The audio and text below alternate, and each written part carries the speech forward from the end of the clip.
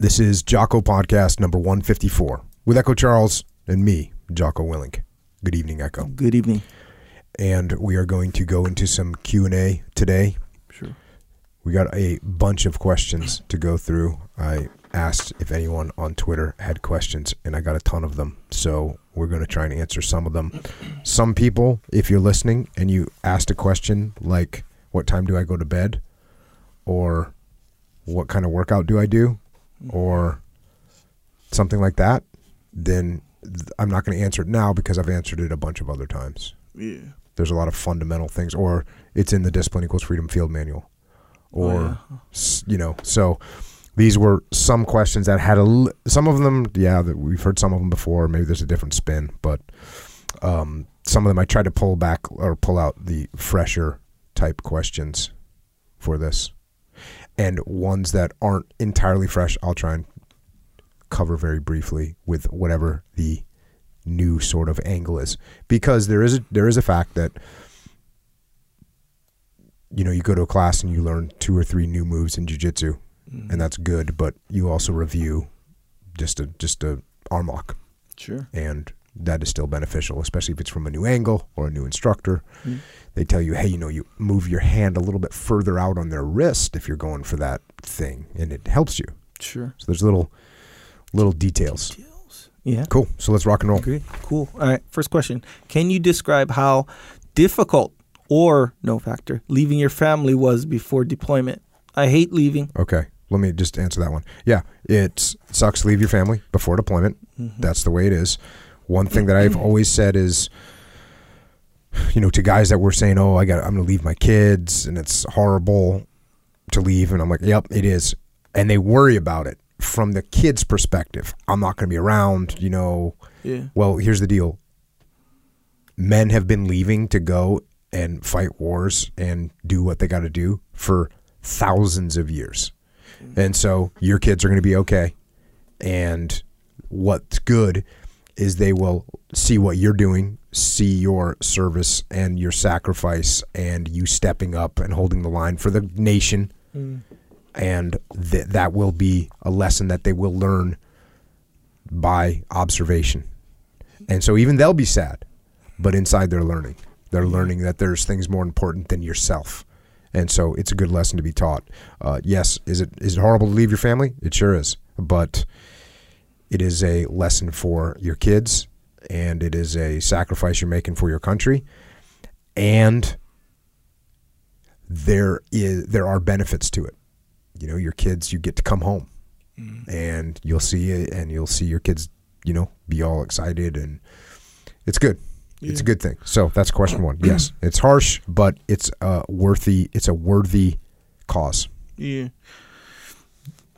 Kind of second part to the question. Did you cry when you learned that your childhood friend committed suicide while you were doing BUD/S? Okay, yeah. So I mentioned that on a couple of podcasts ago that my friend Jeff killed himself while I was going through BUD/S. He was a kid I'd grown up with, but I had grown apart from him in the later grades, 6th, 7th, 8th grade, and through high school. We kind of grew apart. So I did not, I was sad by the situation, but I wasn't super emotional about it because we had kind of grown apart, and it had been, I was now in the Navy. So no, didn't cry, but was definitely sad about the situation. Yeah. Kind of back to that first part about leaving. Isn't that like a healthy dose of that like good for the kids? For sure. Because it's like now they know how to make do, if dad's there for every little thing kind of thing. For sure.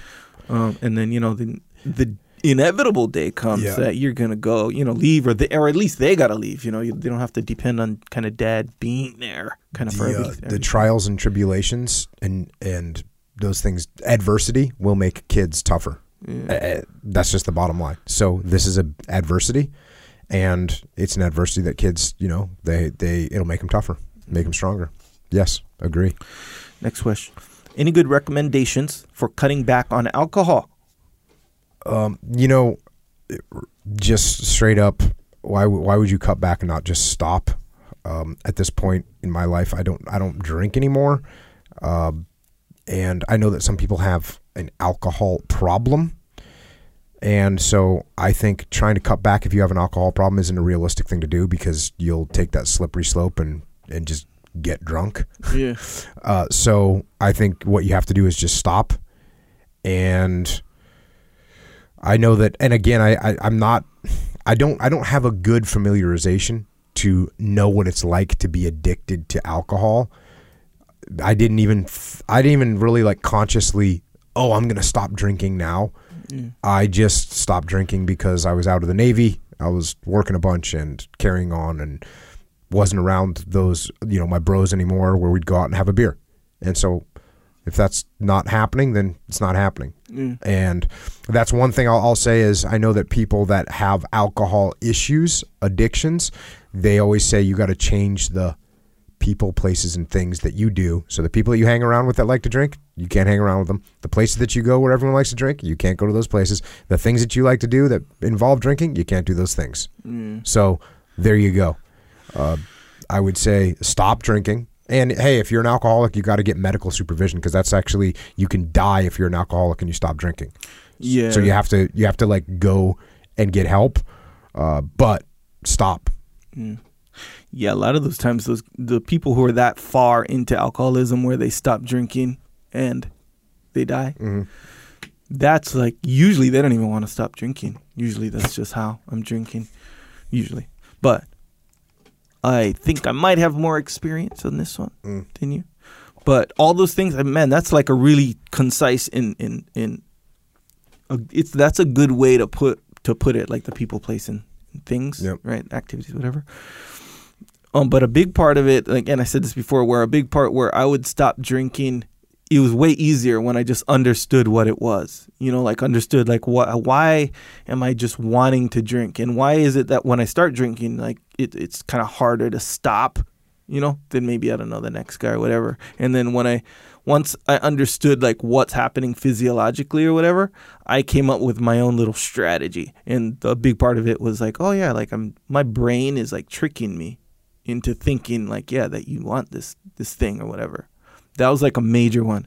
And the other one was kind of has to do with the people, place, and things. It was where if I had a reason not to drink, like if I had a workout that I really took seriously the next day, or if I was going to record or something, to do something where to be hungover or whatever would really mess me up, it'd be way easier.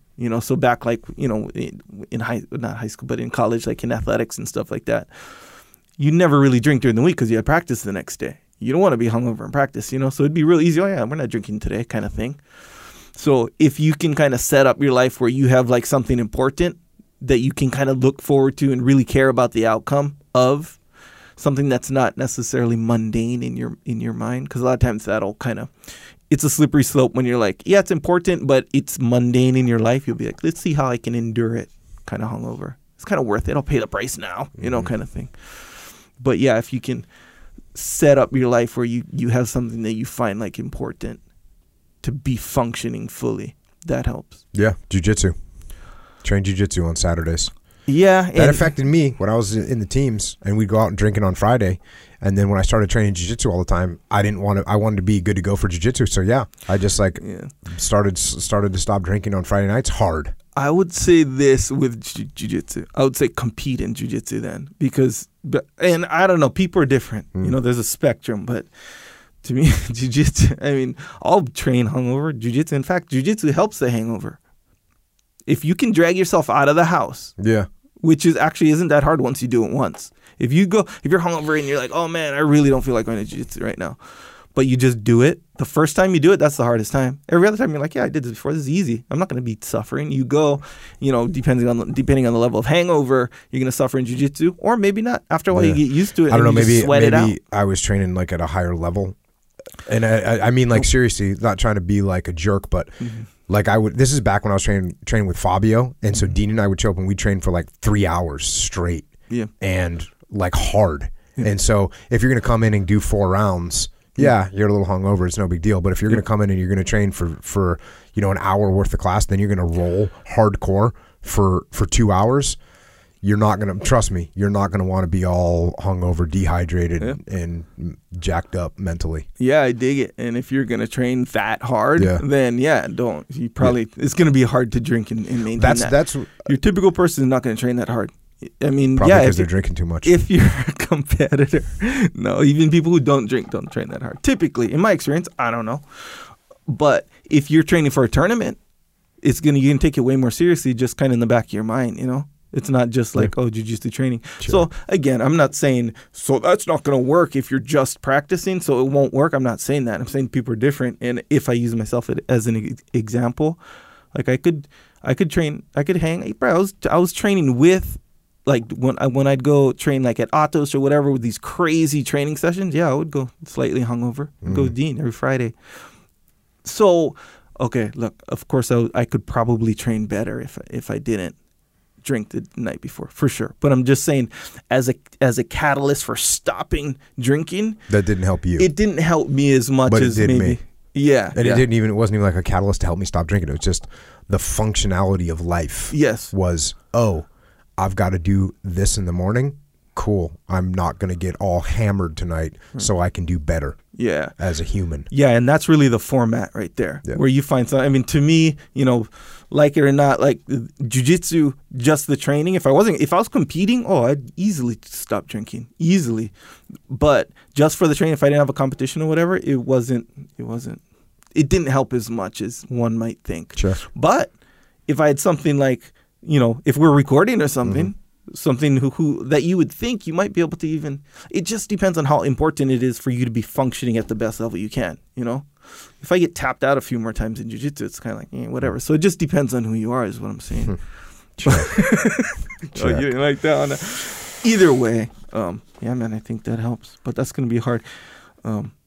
Either way, if you don't have some kind of like format, scaffolding in your brain to kind of like a plan, like a little strategy to be like, I'm just going to drink less. I'm just going to drink less. Like it's pretty rare that's going to, it's going to work. Yeah, that's why I cut back. I say don't cut back, just stop. Yeah. Check. Next question. Communication is often used as an excuse, both under and over. Under communication and over communication, for why the direction isn't clear. Any suggestions on balancing comms communication up and down with the right level of detail? Here's a jacked up answer. The answer to this question of how to balance comms is comms. You want to balance communications, you have to communicate. You have to understand, hey, do you guys know what's going on? You need to check and make sure that they know what's going on. If they know what's going on, great. If they don't know, then you didn't communicate with them enough. If you spent too much time communicating and now they're looking at you with a blank stare like, hey, bro, we got this, then you communicated too much. So, and ask them, hey, do you understand what's going on? Cool. And if not, do you understand why we're doing what we're doing? Cool. All right, good. I'm going to let you go do it now. So the answer to making sure you're not communicating either too much or too little is communication. I hate to say that, but that's what it is. There can be some of that can be nonverbal communication. You can observe. If you give your guys a task and then you go out and observe them and you see that they can execute it really well, then you know that you've done a good job communicating it to them. If you go out to observe them and they don't know what they're doing and they don't know what's going on, then you realize, I didn't give them enough information. I need to communicate more. So you don't have to necessarily ask them. You can tell through observation and checking on them and seeing where they're at and what they're doing if they actually understand what's going on. So yeah, that's it. Pretty straightforward. Get your little feedback loop going. Yeah, but it is kind of like, and I'm going to use the word again, dance. It is kind of like a dance. No, it's a dichotomy. Yes, you can communicate too much and you can communicate too little, and you have to find the balanced thing. Because if you communicate too much, people stop listening to you. Right, and then it's no longer communication at that point. Because it's kind of like if you're sleeping and I'm like, hey, okay, Jocko, telling you what to do. Like you can't hear me. It's not going into your brain. It kind of has to go in your brain. What I'm saying, you got to catch. Kind of does. You got to catch what I'm throwing. Yeah. And, and vice versa if we're quote unquote communicating. So yeah, you don't need to put quotes around communication. It's just a word. All right. Well, there you go.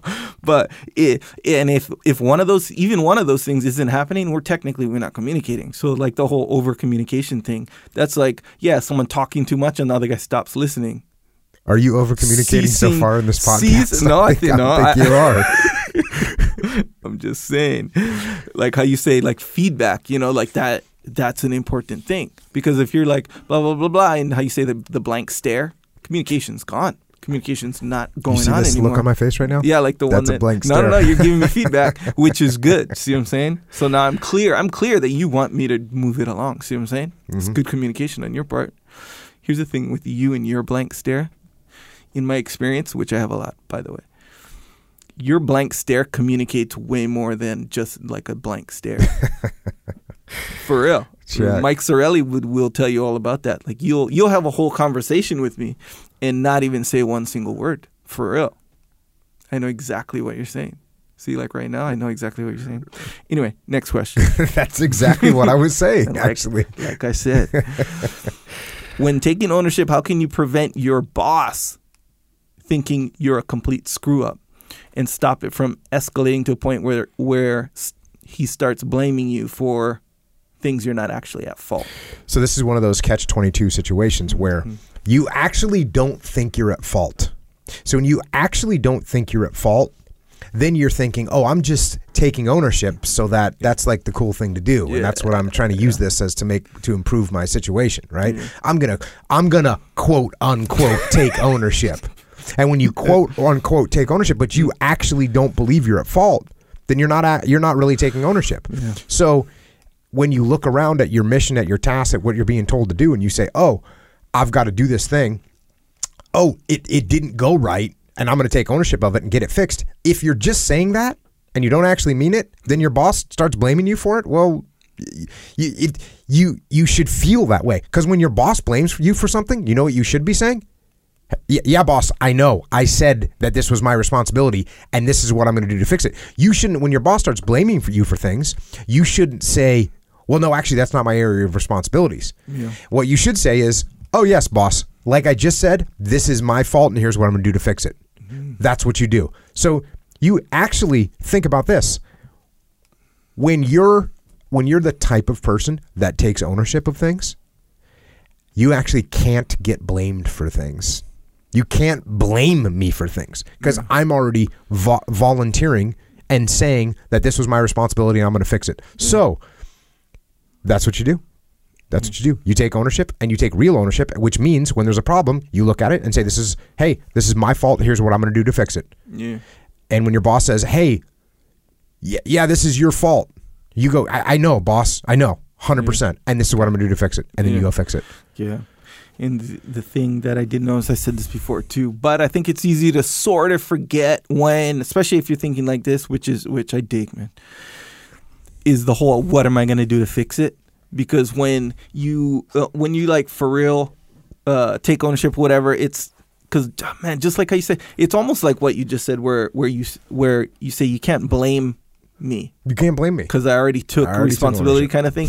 Because, and in a big way, it's not necessarily about blame. It's more about fixing problems that are gonna come up. Nothing's perfect, So now it's like, it's more of like a way of dealing with problems, less than a whole taking blame thing. In culture, in business, in teams, in real life, people blame each other. That's what happens. That's just how, And if you're the person that says, hey, you know what? This is actually my fault, and this is what I'm going to do to fix it. There you go. Yeah. Then that blame, you can say, yeah, blame me. I'm the guy. Because I'm the guy that made this mistake. Yeah. It's no factor. Yeah. And then you can just focus on fixing the problem. And yeah, man, that's it. The thing is, the reason I bring it up is because it is easy to forget that part. Because that blame is so impactful. Fixing the problem part? Yeah, of course. With extreme ownership. I mean, obviously, because it's like, hey, I took extreme ownership. Like, why didn't he do his part? Now why are you saying it's my fault? Yeah. It's like Brad, that's not the main part. The main part is like, you got to fix it. Yeah. Anyway, yeah, I think so. All right, next question. I have 2 warrior kid daughters who are very much on the path with pretty much everything but snacking. They're starting to put some weight on as a result, despite tons of physical activity and good eating at mealtime. How can I coach them in this area without being overbearing? I would say don't have snack food in your house. That's junk, which you probably do. Yeah, that's real simple. What are they going to do? If there's no snack food in the house, how are they going to snack? Yeah. The answer is they're not, because they can go out and eat grass from the yard if they're still hungry. But so that's one thing. The other thing is you got to be careful with kids, and I'll say this with girls especially. You start throwing that like, hey, you need to watch your weight. You can really mess with their body image. So you got to be really careful about what you're doing with a kid, with a little girl. Guess what? Little girls, little boys, guess what they are when they're little? They're little pudgy little creatures, you know? Mm-hmm. And sure, there'll be some genetic kids that have 2% body fat and a 12-pack of abs when they're 6 years old. Mm-hmm. But most kids are like a little bit pudgy. That's part of their prepping for their growth spurt. Yeah. And if you're all freaked out about it, what you're going to do is you're going to put that in their head. They're going to start looking in the mirror, and you don't want to do that to your kids. So don't have any junk food snacks in the house. Give them some Mulk, right? Give them some Warrior Kid Mulk because it tastes delicious. It is like a snack, and it's good for them, and it'll be satiating. I know you don't like that word, Echo, but it'll satiate them. It'll make them feel full. So that's a good kind of snack food to have in the house. And if you're gonna have other snack food, then make it beef jerky. Make it some healthy, some carrots, some celery. Make it some good healthy stuff. But like worrying about your kids starting to put on some weight when they're, I don't know how old they are in this particular case, but just be careful. You don't want to freak your kids out and get them with a really paranoid body image, especially girls. They're getting it from a million different directions. Mm.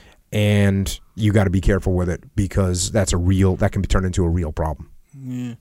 And the thing that actually you clarified really good to me one day, where when you kind of implement change, in a routine, especially if snacking is kind of like a routine or whatever, when you implement change, like there's going to be some hiccups there, like whether it be, I don't know, in this case, like complaining, like, hey, what, you're saying, hey, don't keep snacks in the house. So now there's no chocolate-covered pretzels anymore. Oh. Like, hey, I remember the chocolate-covered pretzels. They were right there in the little pantry right there. Now they're gone. Like, what up? I haven't seen them in days. Yeah. You're like, hey, we're not doing the chocolate-covered pretzels anymore.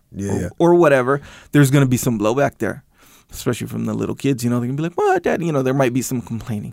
So I think if we go in, or when we go in, knowing those things, that helps a lot. So you're kind of prepared for it. You can kind of plan what you're going to say or how you're going to handle it. You're getting way too intense with this. Bro, there's no chocolate-covered pretzels. Guess what? They didn't have them at the store. I'm not getting them. They're bad for us. We're not eating them. I dig it, but a lot of times when you have, two girls or whoever, it's good to get a pull-up bar. Yeah, but they're not just going to be like... Get your kids on the pull-up bar train. Yeah, but they're not going to be like, hey, no chocolate pretzels? Oh, I'll just do pull-ups. It doesn't work like that with the little kids. Bro, it's not that big of a deal to pull a snack out of your house. Yes, I don't think... Especially if you get some beef jerky and you're like, you know what? That stuff's bad for us and I don't want to eat it anymore. So I got some beef jerky here. It's really good. Taste it. Yes, but to be ready... Get some seaweed. The dried seaweed? Oh, yeah, my kids used to eat that stuff like it was like they were damn octopuses. But that's good though, right? Octopi. Yes, I like the dry seaweed. Yes, I was pounding some of that the other day with both my kids. They like it. Salty, delicious. Anyway, what I'm saying is, I'm not saying necessarily make it a huge deal. I'm just saying if you're ready for the blowback, because what if you're not ready? You think that... Okay, I'll agree with you. Just so we can move this conversation along. In order to prep for, if you stop the chocolate-covered pretzels in your compound... So you don't really agree with me? You can come up with a plan of action. Little plan. A plan of action, an immediate action drill. Sure. When that 6-year-old goes, Dad, where are the chocolate-covered pretzels? Yep. You have a very well-rehearsed response. You can do some role-playing with your wife, and you can go... Yeah, see. I see what you're doing. And cool, man. I'm telling you, this helps. This will help. Okay. Because, the poor kids, you care. You care about the short term a little bit, too. Of course, the long term, that's why you're doing the whole thing. But all you got to do is explain, hey, you know what? Hey, we're not doing that anymore because it's not good for us. Oh, okay. Straight up. Cool. There it is. That's a good point. Not a huge, well rehearsed. Anyway. Role play with your wife. No. Next question. Why isn't MMA or jiu-jitsu a bigger component of law enforcement training? This seems to be a huge missed opportunity. Yeah, it certainly is a huge missed opportunity. I plead with all law enforcement personnel to train Brazilian Jiu-Jitsu, MMA, wrestling, boxing, Muay Thai as much as you possibly can.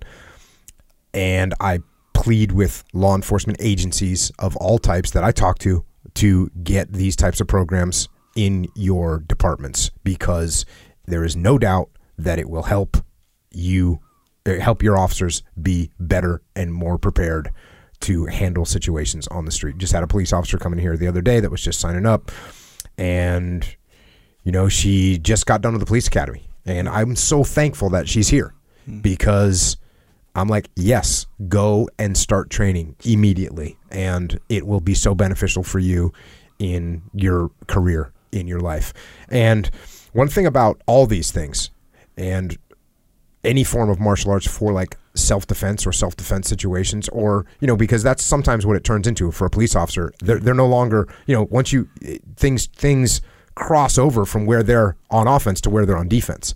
And for a police officer, this is a great example. Like, this was a female, and hey, could a female 118-pound female police officer take a guy that was drunk, slightly drunk, a wrestler who's 240 pounds? The answer is no. She's not going to fare well in that situation. But if she knows, if she's trained, she might be able to prolong that conflict long enough for her backup to arrive. She might be able to stay alive, keep control of her gun, whatever, keep control of the situation long enough that she will get her back up there. So that right there, and that's the same thing I tell females that want self-defense. It's like, hey, look, I'm not saying you can't, because you look at some of our female jiu-jitsu players, they will choke out a dude, like straight up. They will arm lock him, like for real. And a 200-pound wrestler, they'll put a guillotine on him and choke him, put him to sleep. So that can happen. That's someone that's really skilled to make up for their lack of strength and lack of size, being a female.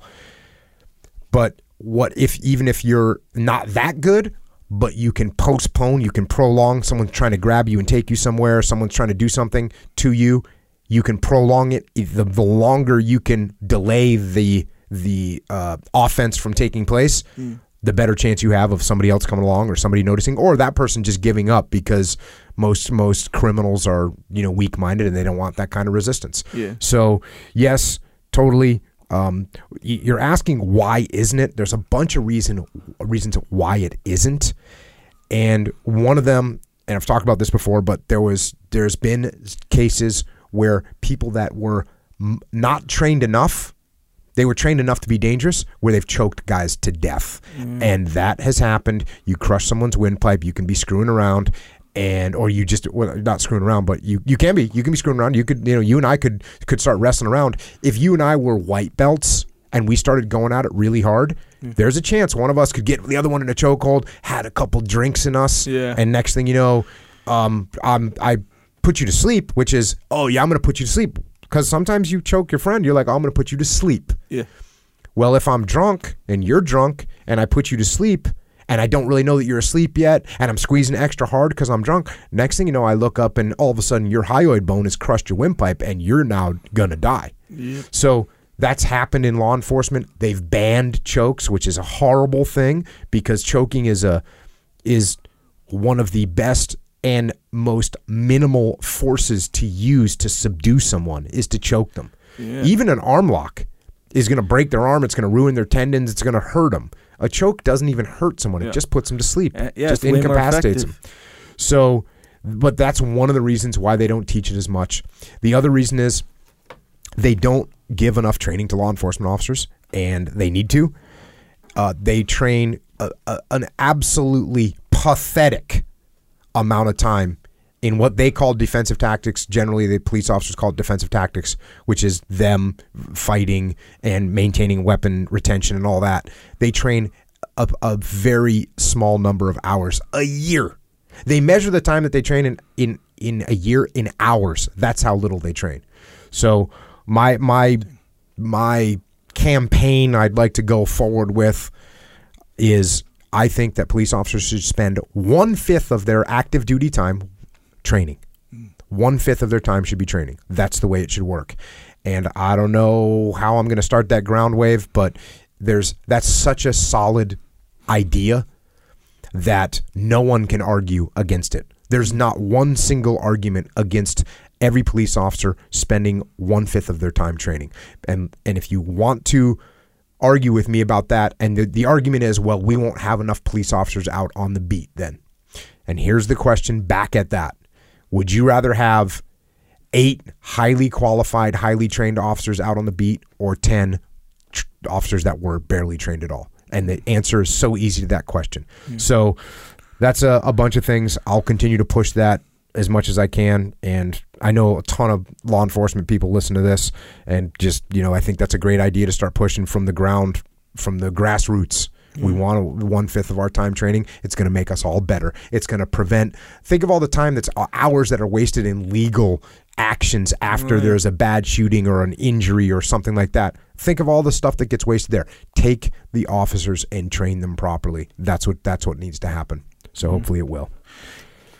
And then what would you suggest that, I mean, kind of obvious what you're going to say, but you suggest police officers going and getting training on their own. So yes, if you have to go get training on your own, go get training on your own. Because most jiu-jitsu places, they'll have a law enforcement some discount kind of deal. or some kind of deal. Yeah, actually, this guy, Craig, right, Hanami, the guy from Hawaii. Okay, police officer up in Oregon, if I'm not mistaken, always doing jiu-jitsu, with his uniform on, and you can look him up on Instagram. You can see all the stuff he does with jiu-jitsu, and he applies it to law enforcement. Yeah. And it's such a clear demonstration of the benefits. And everyone who trains, it's like, man, it becomes really, after you train for a while, all this dealing with other people in chaotic situations, bro, it's easy. It's literally easy. Yeah, it's easy. So, man, watch Craig and his stuff. And here's the thing though, I don't know how that works with work and, hey, you're at risk of injury. I don't know. I don't know what the whole deal is, but man, the way I see it, man, Craig's over there training all the time. Train. And so, man, just train on your own until your situation arises with the law enforcement. Yeah, well, hopefully they'll implement that sometime in the future, man. Next question. Bow or not? In jiu-jitsu, he's 3 months in, professor, not bowing. I don't.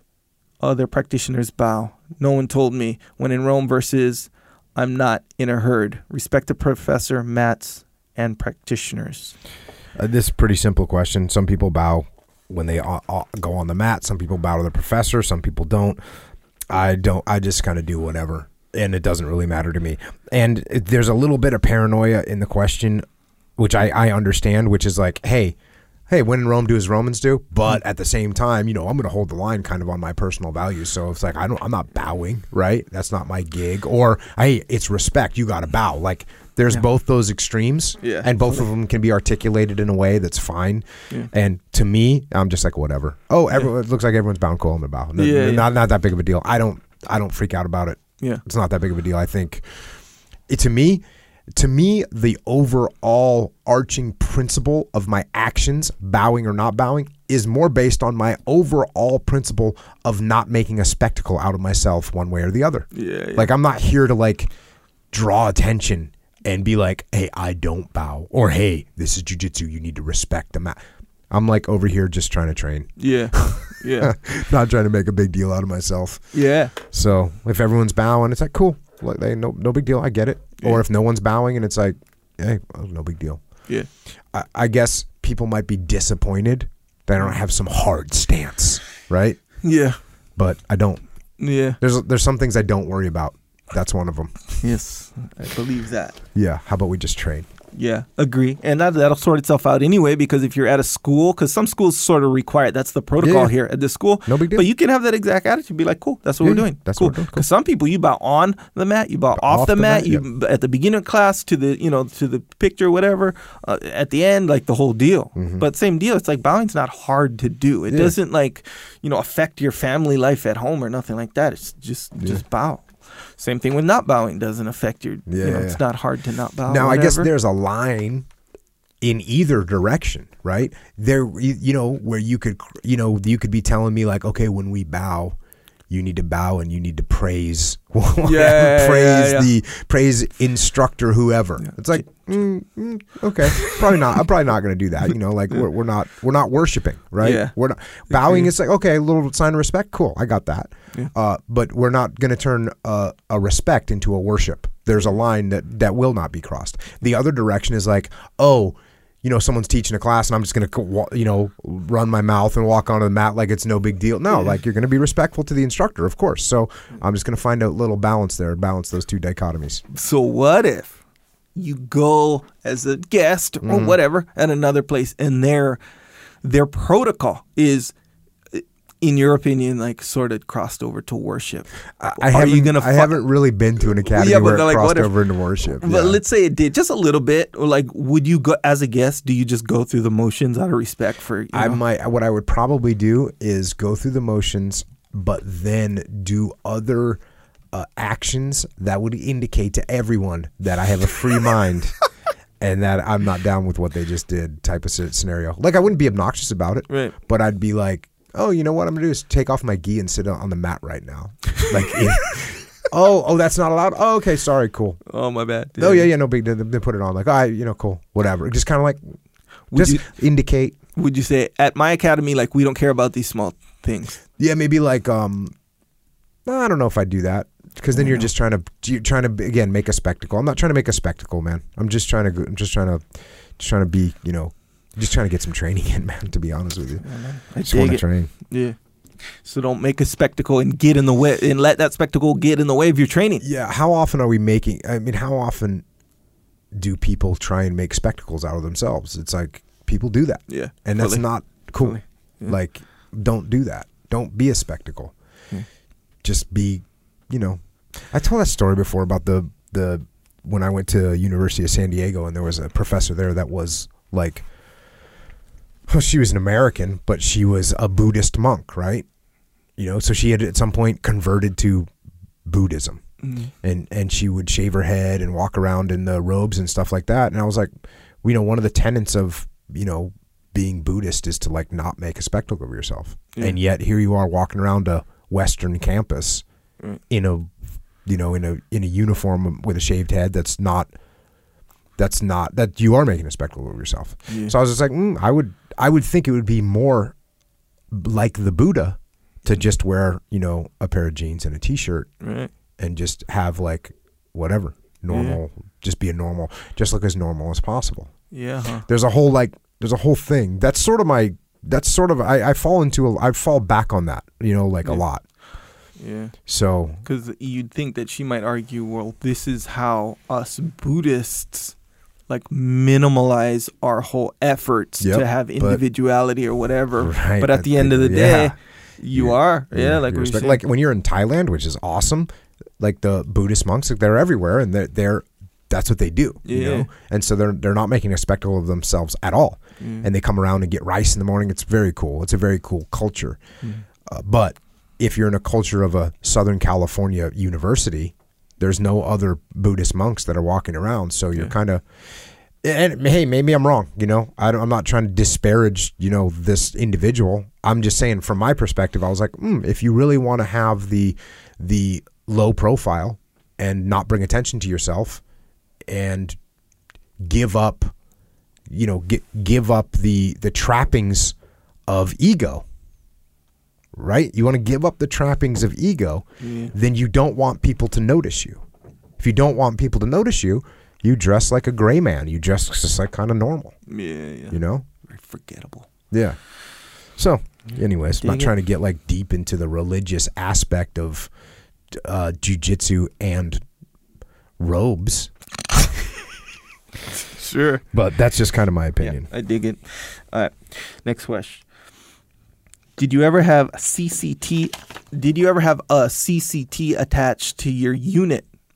And if yes, how was having them alongside, and what advantages did they bring to the battlefield? So CCT is an Air Force combat controller, and they're special operations guys. They're awesome guys. They go through really hardcore training, and I didn't really I worked with them occasionally, not very directly on a couple occasions. They were great guys, but I never worked with them enough to be talking about them all the time because I just didn't have that experience. I don't talk about bull riders either because I don't know many of them.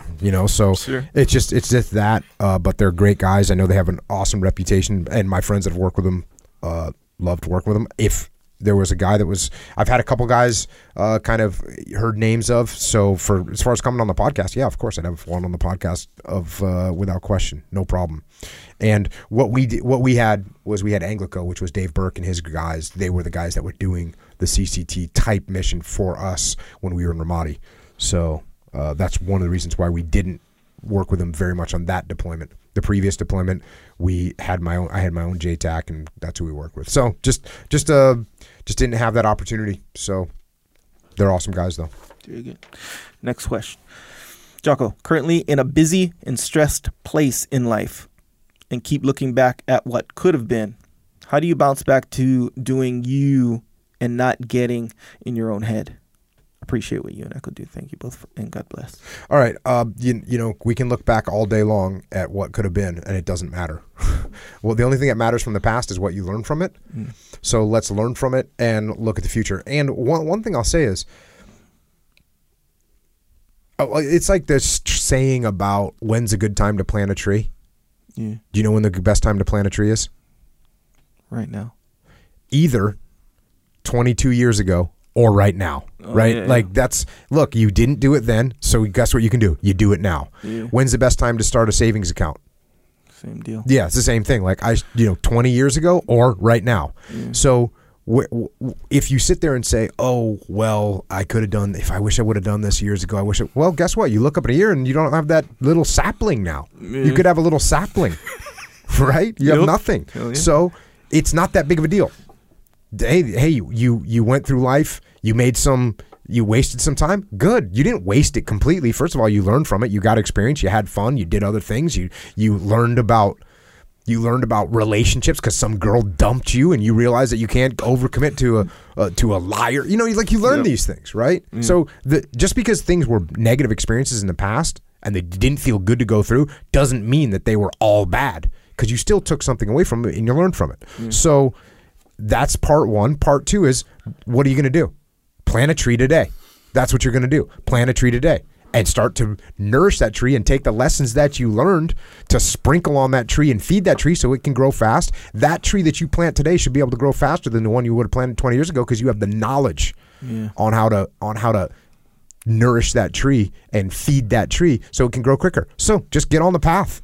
Don't play around with what's going on in the past. Learn from it. Move on. Yeah, man, that goes along with how, like, that little speech. It wasn't a speech, but a little talk you had with me about, you gotta play the long game or whatever. And kind of in this case, same deal, where it's kind of more so than even you are playing the long game, but keep the long game in mind, because that's those thoughts like, dang, I should have went to college, or I shouldn't have went to college. I don't know, whatever. This whole what could have been kind of deal. That's like your mind saying, like, right now, if I would have done that back then, right now I would have this. And that's the part that kind of jams you up mentally, right? Where you're like, man, I could have had this right now. So when you think, so as a result, typically, in my experience anyway, which is almost none, but typically I think, like, wait, because when I think of what could have been, because of this thing that I kind of want right now, I don't want a seed right now.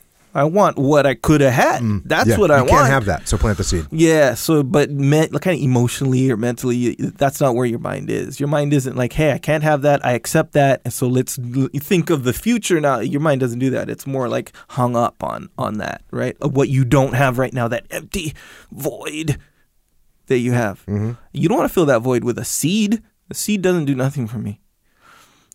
Not even a sapling, that doesn't. A full-grown tree. That's what I want right now. That's what I could have had. Mm-hmm. So how is a seed the problem or the solution to my problem?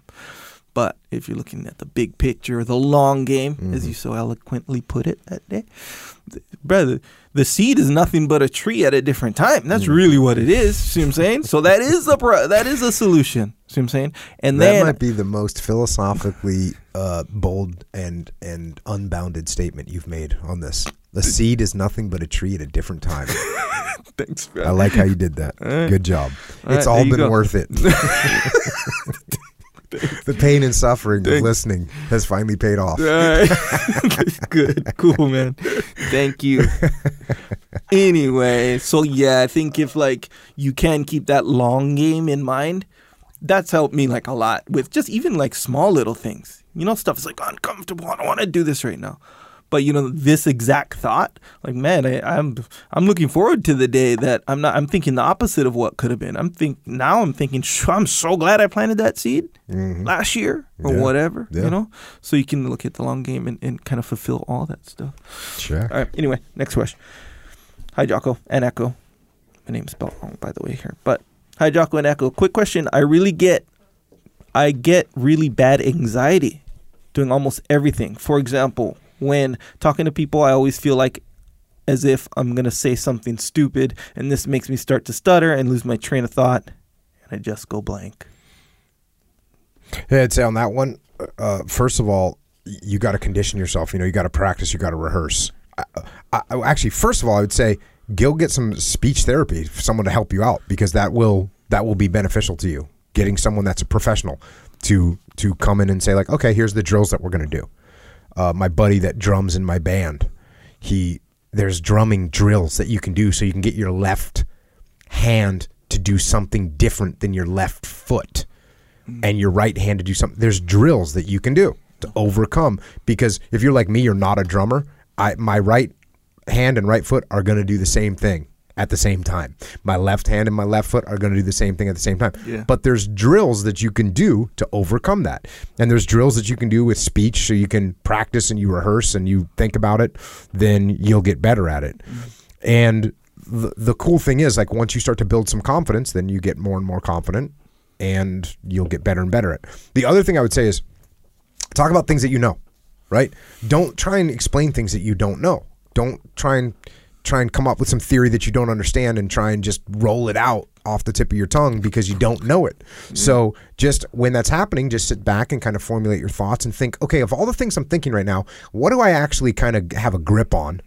Maybe it's a question. Sometimes forming something in a question will make it easier for you to state it, because you're saying, hey, I got a question. And now you're not putting pressure on yourself to come up with this perfect yarn of why this theory that you have. Instead, you pose something as a question. That'll take some pressure off you.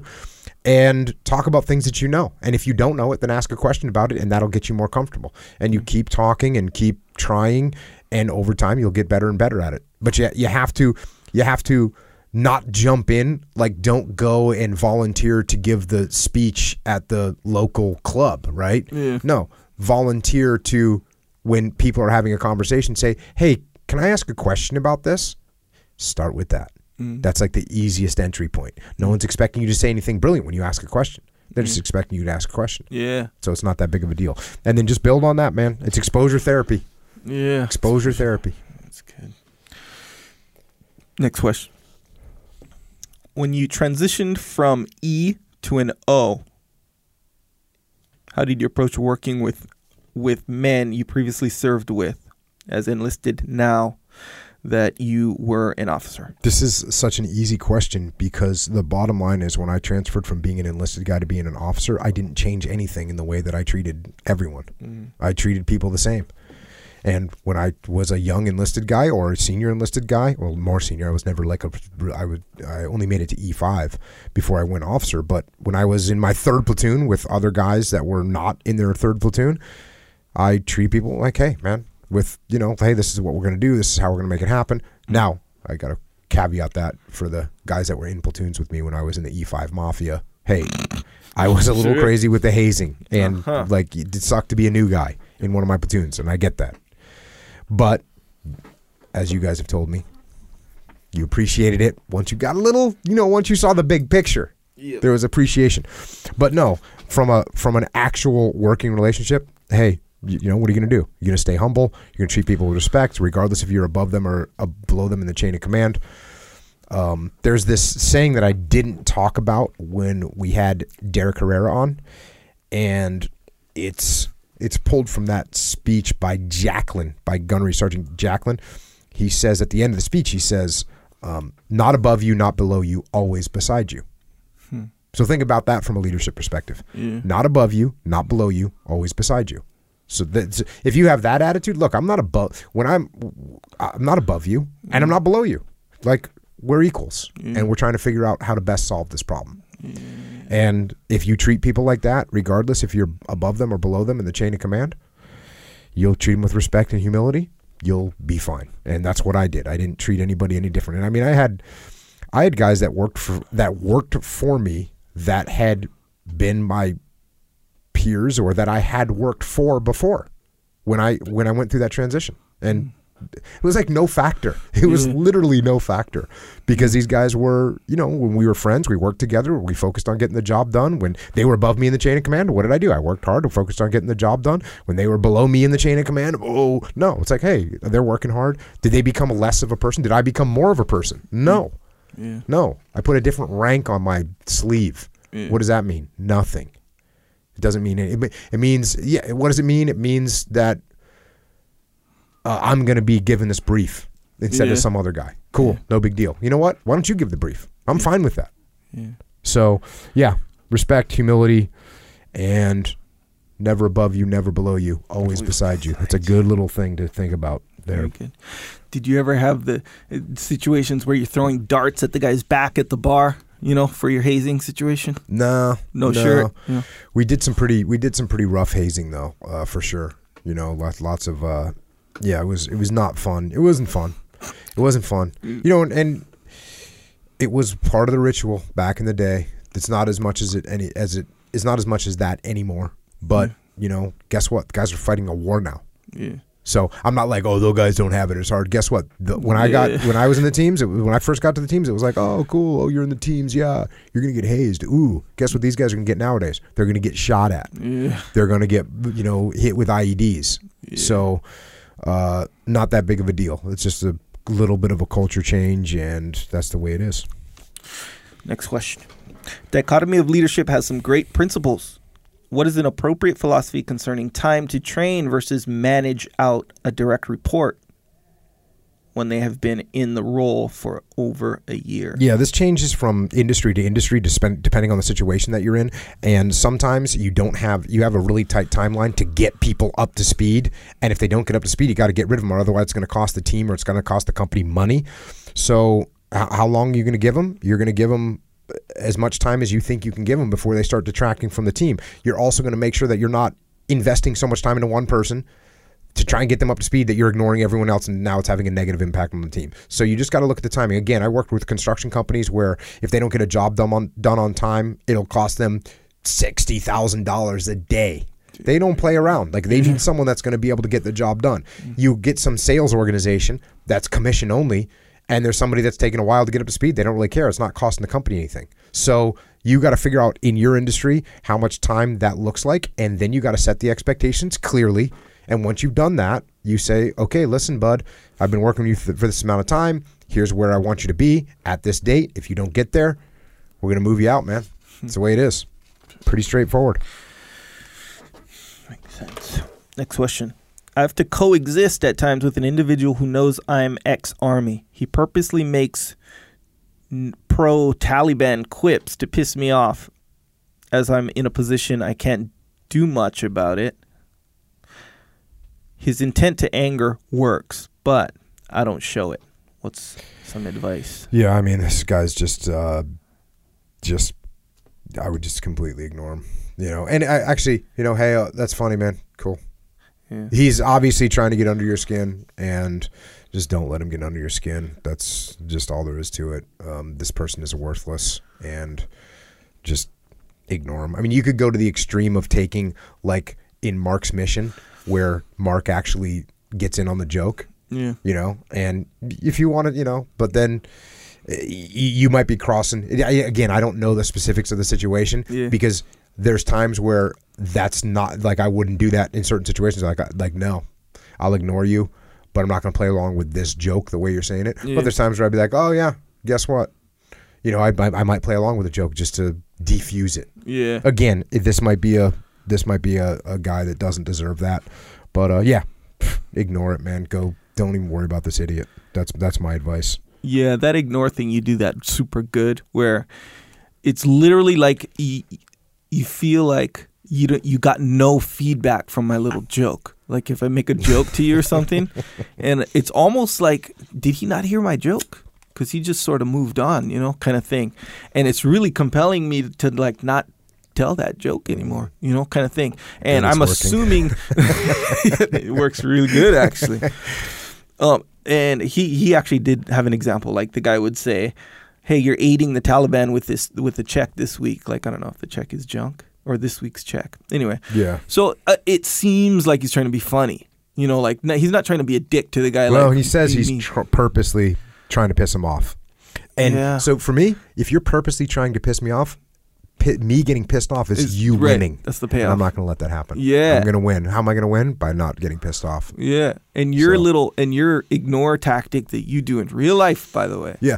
And I'm not saying like the ignore where you're like a little kid ignores. Yeah, like actively. A little kid just ignore them and they like turn their back. No, it's like, oh yeah. You know, just like meaningless. Like your little quips literally mean nothing to me whatsoever. Yeah. So whatever. Yeah, and that's a skill too, which apparently you've honed over the years, because it is. You can't oversell it. You can't oversell ignoring somebody. Yeah. Otherwise, you're like, oh, you're not ignoring. I got the payoff. I got it. You know? You so you can't oversell it. And underselling, ignoring means like you're not really ignoring, I guess. But if you can nail it, like literally your joke or your comments or whatever are falling on deaf ears, and they don't like affect me at all. If you can nail that, I would say that would compel a normal person or this kind of person, whatever, to stop. I think that works with everybody, even little kids. Once again, you don't make a spectacle out of yourself. You just kind of let it roll. Like you're not making a spectacle of like I'm ignoring you. Right. You don't make a spectacle of like, hey, shut up. Yeah. You just play it in the middle and you just go through. Because there's things in life that don't matter. Yeah. I'm not saying that there's things that you don't react to, because there certainly are. Yeah. And I'm not saying that you want to be this neutral person for all things, but there's things that just don't matter. Yeah. There's things that just don't matter. And this is one of them. This guy doesn't matter. Who is this guy? He doesn't matter. So don't put any effort into him. Just stay neutral. Give him a smile and a nod and keep doing what you're doing. Another tip too for this: don't tell other people like, "Oh, that guy's pissing me off with that." Never. No, man, you forgot about that thing. Totally just forgot about it. Yeah. Never tell anyone when something pisses you off. Yeah. Never. Yep. That way, because if you do, and then you're nailing the ignore tactic. You're nailing it. You're delivering it perfectly. And give it to someone else. And then you told your friend or whatever, like, hey. So that guy knows that, he's just ignoring me, but that really pisses him off, So he'll just keep doing it. Yeah. And here's the thing too about playing the game, like or going along with the joke, like, oh yeah, that's funny. You just you kind of involve yourself in the game. He's not getting the payoff necessarily, but he'll just change his tactic because you're still in the game with him. You want to get out of the game. That's why in that particular situation, Mark and Mark's mission was trying to befriend. Yeah, Nathan you're right. James. That's a different situation. He's not just trying to diffuse, or he's trying to actually befriend him, and so then he needed to make a connection. So that's the clear difference. Yeah. If this guy was like a coworker or a boss or a subordinate that you were trying to build a relationship with, then I might take a little step. And again, am I going to joke about somebody being pro-Taliban? I'm not probably joking about the Taliban very much. Probably not. No. Yeah. Cool. Next question. Is it better to remain single if you have a dangerous or demanding career in order to protect your family from unintended negative consequences, or find a partner willing to embrace the risk and raise warrior kids together? Hey, man. It's hard to live the life, and it's a lot harder on your family than it is on you, because you'll be over getting after it, and your family will be at home not knowing what's going on with you. So it's hard, but I mean, obviously, having kids and raising little warrior kids with a partner that's in the game is awesome. Mm-hmm. It's hard to find someone to get married to that's that good to go in the game, especially if they're real young. So I got real lucky. I married a girl that kind of got it, we'll say. And I said this when I was on Ben Shapiro's show, that the quality that she had and still has that I think is the most important is emotional independence. And I don't even know if that's a thing. I don't know if I just made that up, but that's trying to describe that, my wife doesn't need the hey honey from me. She doesn't need to like hey, how's everything going? She doesn't need that from me. She's fine. She's emotionally independent.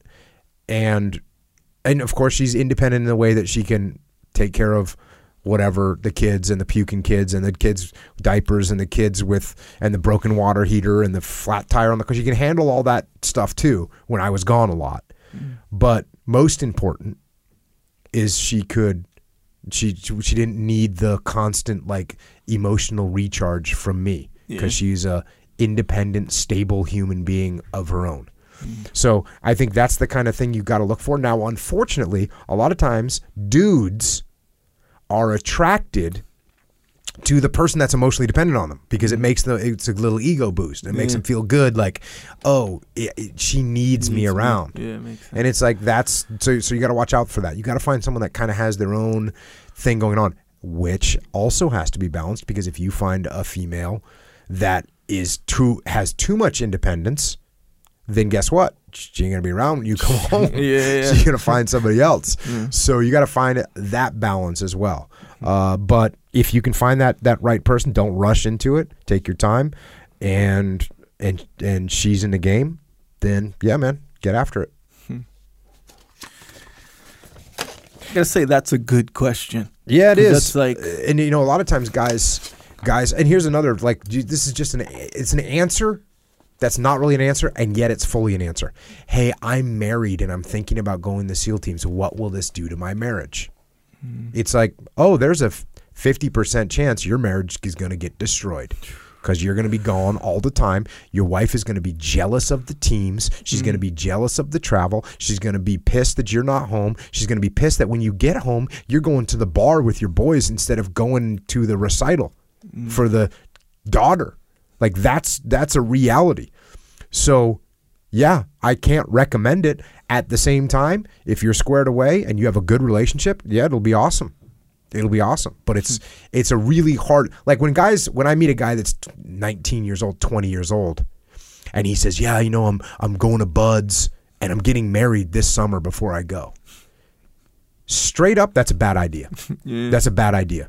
Don't do that. If you're in that situation, don't do that. Because if you have a great relationship with that person, you say, look, I'm going to go through Buds. I'm going to be focused on that. It's going to take me some time. I'm going to show up at a team. I'm going to go on deployment. I'm going to come home. It's going to take about 3 years for all this to happen. When I get done with all that, we'll get married. Because we are so strong and so tight that we can get through 3 years without, being married. We cool?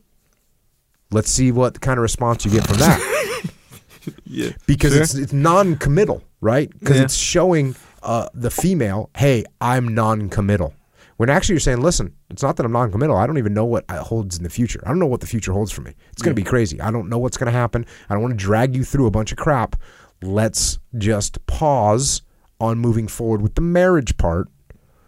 And once we get done with that, give me 2 years, give me 3 years. And then you can see if you still want to be around. You think you want to be around right now. You haven't had a dude that's going on deployment for 7 months after he gets done with a 1 year workup where I was gone in 12 months. I was gone 9 months.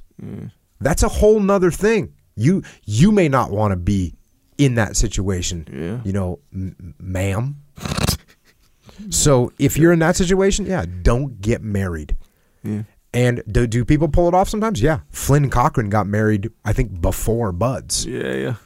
And so that's one guy, but it's a rare occasion, and most of the time it doesn't work out as well as Flynn. And it worked out for Flynn. Why did it work out for Flynn? One of the reasons, he married a girl that is emotionally independent and can do her own thing and wasn't waiting on, that emotional boost. Yeah. So there you go. Makes sense. And here's the final answer. It's like, what the right answer is. You actually know it. So many questions you actually know the answer to, but you want reinforcement of them. Huh. And but the only person that can answer these questions is you, the person. You got to listen to what I'm saying, sure. Yeah. But you got to look at your future spouse and be like, or potential spouse. Yeah. You're the one that knows. Mm-hmm. Now, what's hard is guys, especially guys, they go head over heels for females. Yeah. They go crazy. Yep. They go nuts. They don't even see straight. Yeah. You can't. I had guys in SEAL platoons where I was like, listen, hey, bro, this girl that you're involved with right now is going to ruin your life. Yeah. I want to tell you that. Yeah. Let me tell you what she's done so far. You're not married yet. I know you want to get married in 2 weeks. Yeah. So far, she stole your credit card. She's called the command 4 times to request to talk to the Master Chief about your orders. This girl is a nightmare. Please do not marry her. And guys are like, bro, you don't understand. And that's the way guys do it. Yeah. And how do I know that? Because I was the same idiot when you're 15 years old. Yeah. Oh my God, it's the only. No.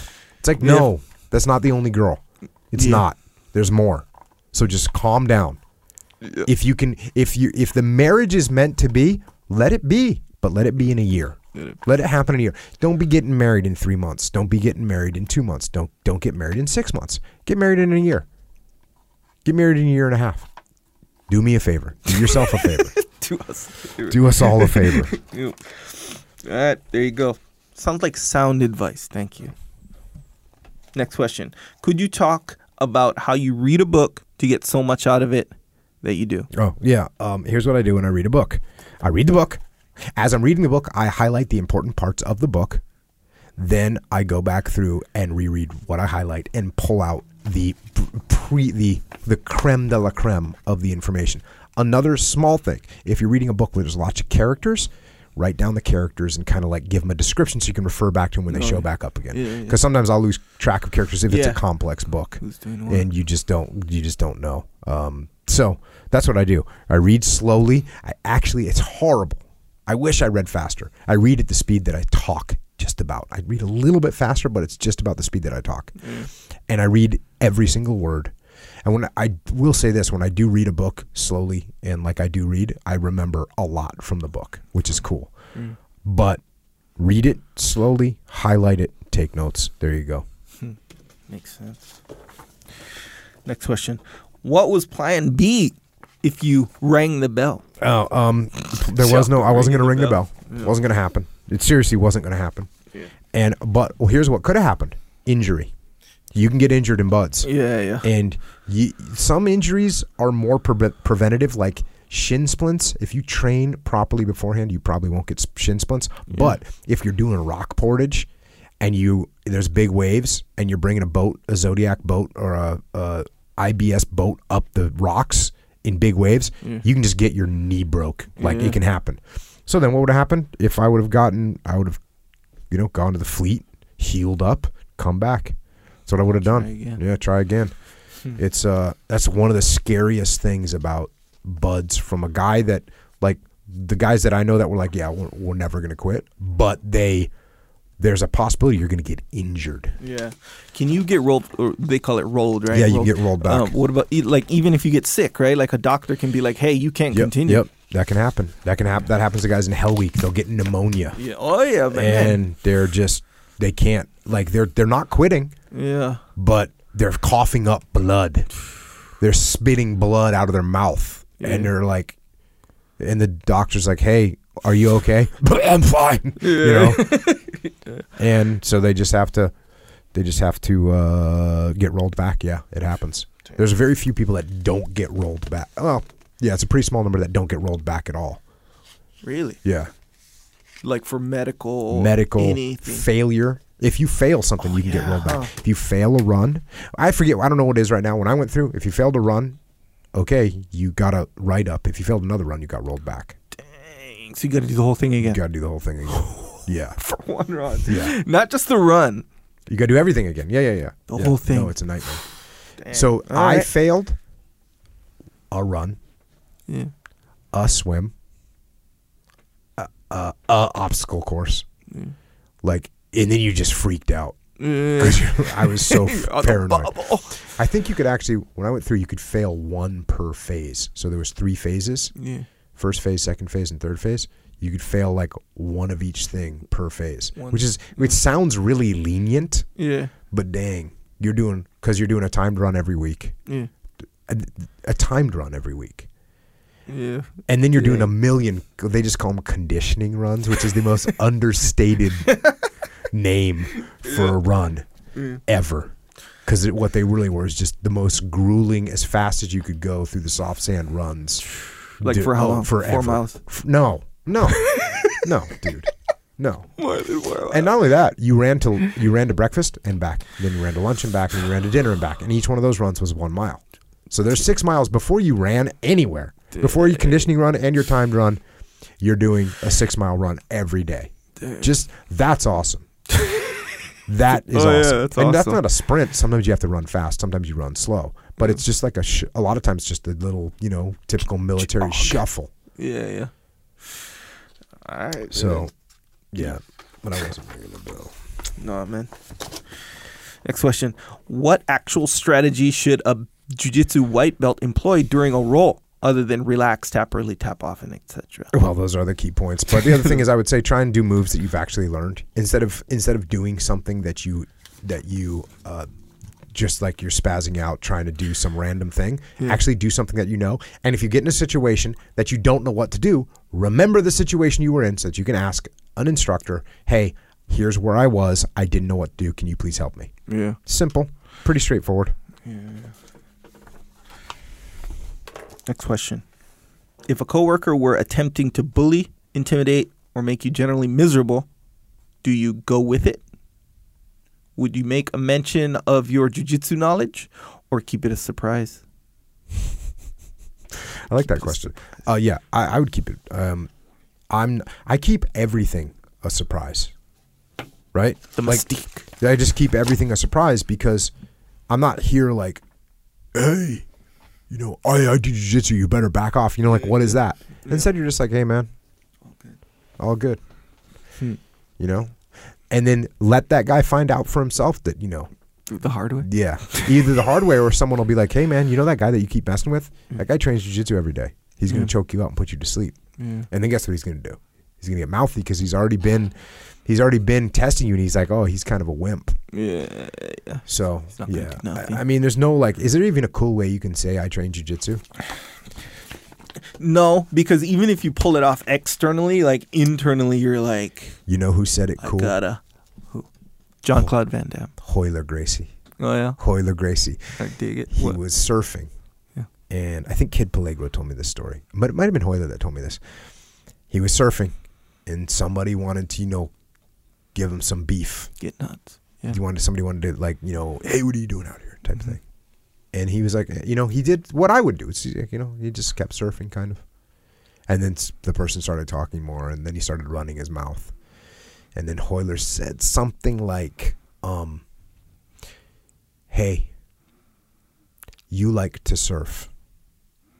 I like to fight. If you want to fight, we can do that. And I thought that was a pretty cool way of saying it. He told that story, I think I was, unless he told it another time to you, at Brian Sargent's promotion to black belt when he was here. I think Kid Peligro was here too. I forget. But yes, he told me that story. To the group? He told it to me. And I thought you were there. Did I say it right? Yeah. I thought there was kind of more. He said it cooler than that. Yeah. He said it cooler than that. He said it some way that was like, yeah, listen, you like to fight. You like to surf for your life. I fight for my life. Something like that. Yeah. You surf for a living. I fight for a living. It was something even more than what I said, but it was good. Yeah, we can fight or we can surf. It was the kind of thing where you're like, if you were that guy, you'd think, maybe I'll not do this whole thing right now. I remember thinking the same thing as you, think that was a really dope way to say it, Yeah. Plus, that guy, obviously he didn't know who that was. I'm assuming, which would be kind of crazy if he didn't, or if he did know who he was, but... And then what if, hypothetically, later he found out, who that was? And he'd be like... Occasionally I've had people say things like they kind of know. So they'll say, let's go. Something like that. Yeah. And it's like, yeah, man, cool. That's always my answer. Oh, awesome. Yeah, cool. But you want to go now? Yeah. And then they're always like, oh, no, I'm just kidding. Yeah. Cool. Just kidding. All right, next question. What do you typically wear when you meet the bosses of companies, and why? Hey man, if you're working with Echelon Front, then pretty much what we all wear is the EF polo, the Echelon Front polo shirt, and we call what we wear business tactical. Yeah. Just polo shirt and a pair of pants. And the question is why? Well, that's just because it's to me it's the same kind of thing I've been talking about. It's just sort of a normal thing to wear, right? Yeah. Don't really travel as much as I travel as little as possible I can with a full suit. Yeah. And yeah, so just comfort and functionality. Yeah. There's the answer. Yeah. And of course you don't show up in your shorts. Yeah, no. We're professional. And rash guard. Yeah. Remember he used to wear a suit, right? Like back in the... Yeah, I mean, and I still will wear a suit sometimes, but usually not, man. Usually not. Even...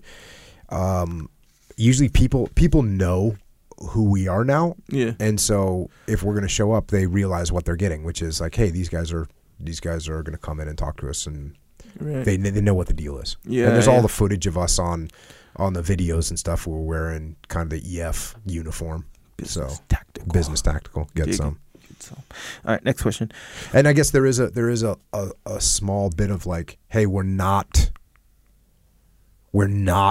standard business people. You know what I mean? Yeah, that makes sense. It's like, hey, like you're in a room with people with a bunch of suits on, and they're like, oh, who's presenting? Oh, it's that guy over there because he's wearing something different. Okay, we get it. You know what I mean? Yeah, Just a little identifier, Echelon Front on the shirt. Yeah. All good. All good. How do you grow better, faster, stronger with your romantic partner over time without being a brute?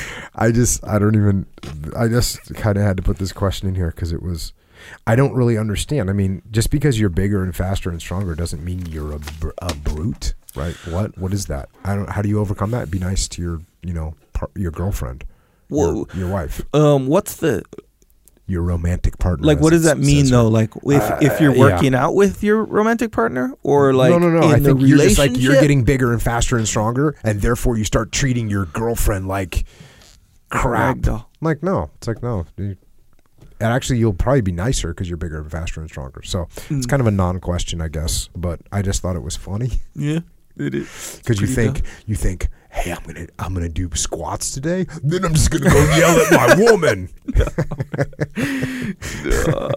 Being a brute. Well,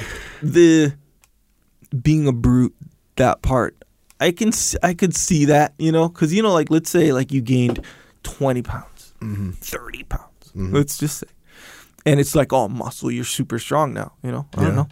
And, you come home, you're just more of like the stuff that you do, you're vacuuming. Like you're just way more brutish. You are.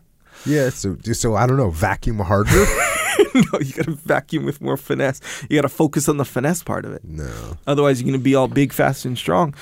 And I think I understand the question. But here's a tip that I haven't been married forever, but significantly long.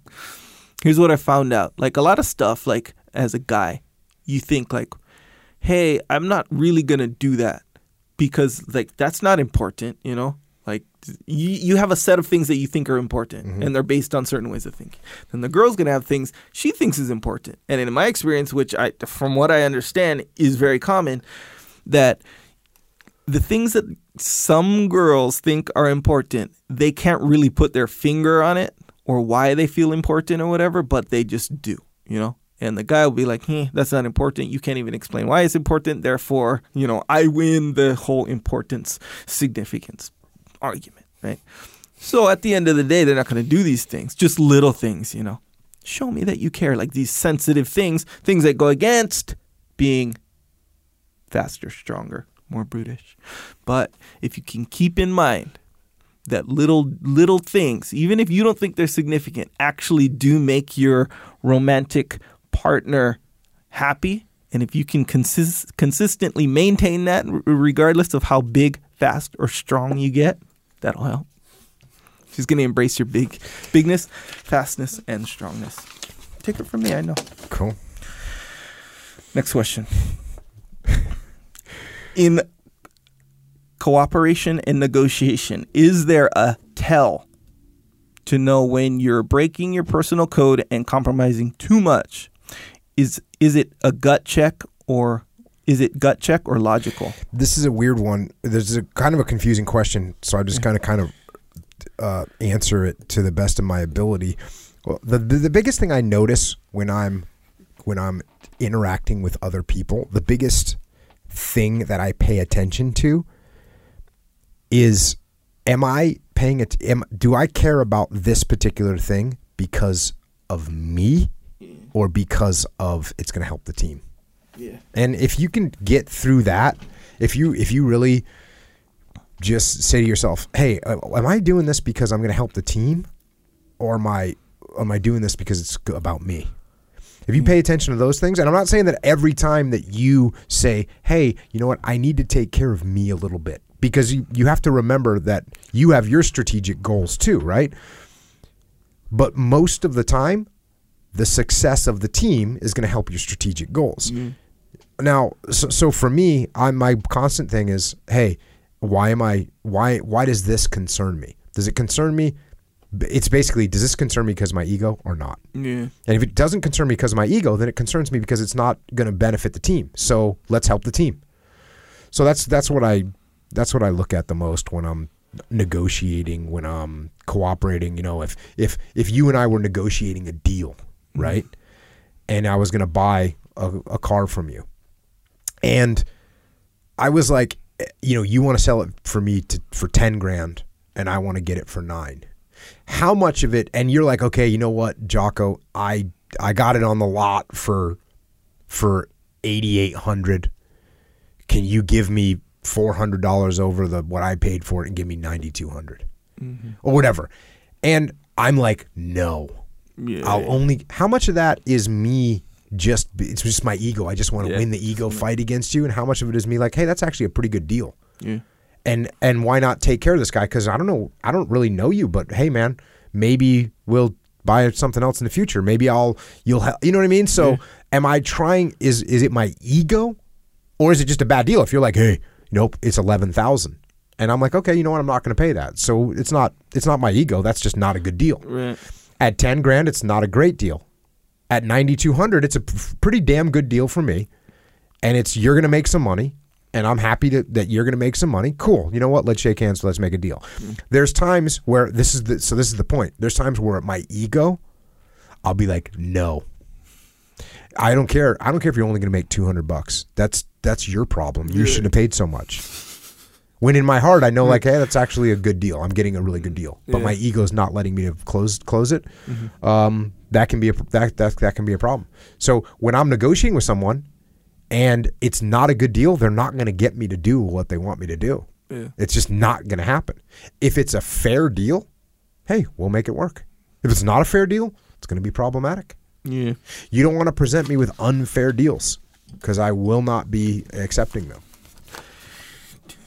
Also, does it seem like, it's more of a question, I guess, to you, you kind of got to like be truthful to yourself, like consciously too, right? Because you like how you say, you got to ask yourself, is this good for me and my ego, or is this good for the team? Like totally. As far as me not compromising my, not compromising or my personal code or whatever. Yeah, and there's values that I will not compromise. Yeah, right. There's values that I will not compromise. I would think that'd be for a very specific reason, you know how for like sure. Some people, they'll be like, I'm just not like that, but they don't really know why. Like, hey, well, I don't know, maybe because my dad told me that one time when we were fishing or whatever.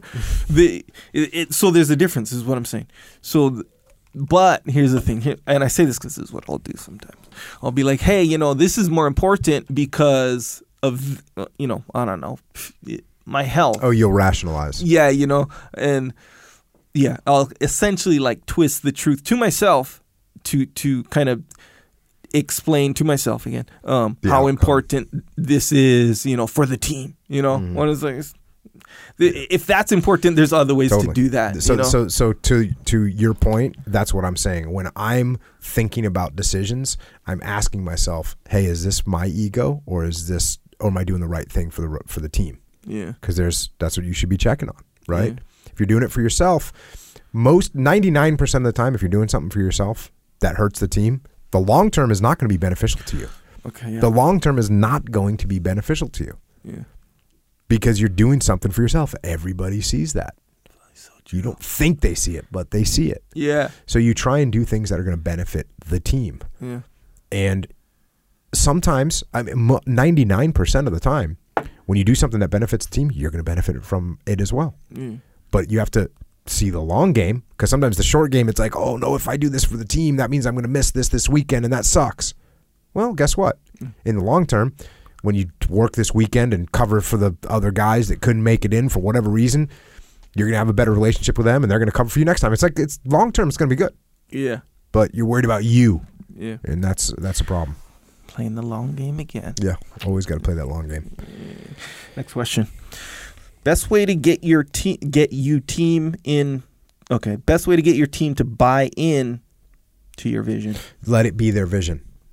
Oh, let it be their Let vision. the vision come from them, right? And the more the vision comes from them, the more the plan comes from them, the more they buy into it. The more you force the vision and force the plan down their throat, the less buy-in that you're going to get from it.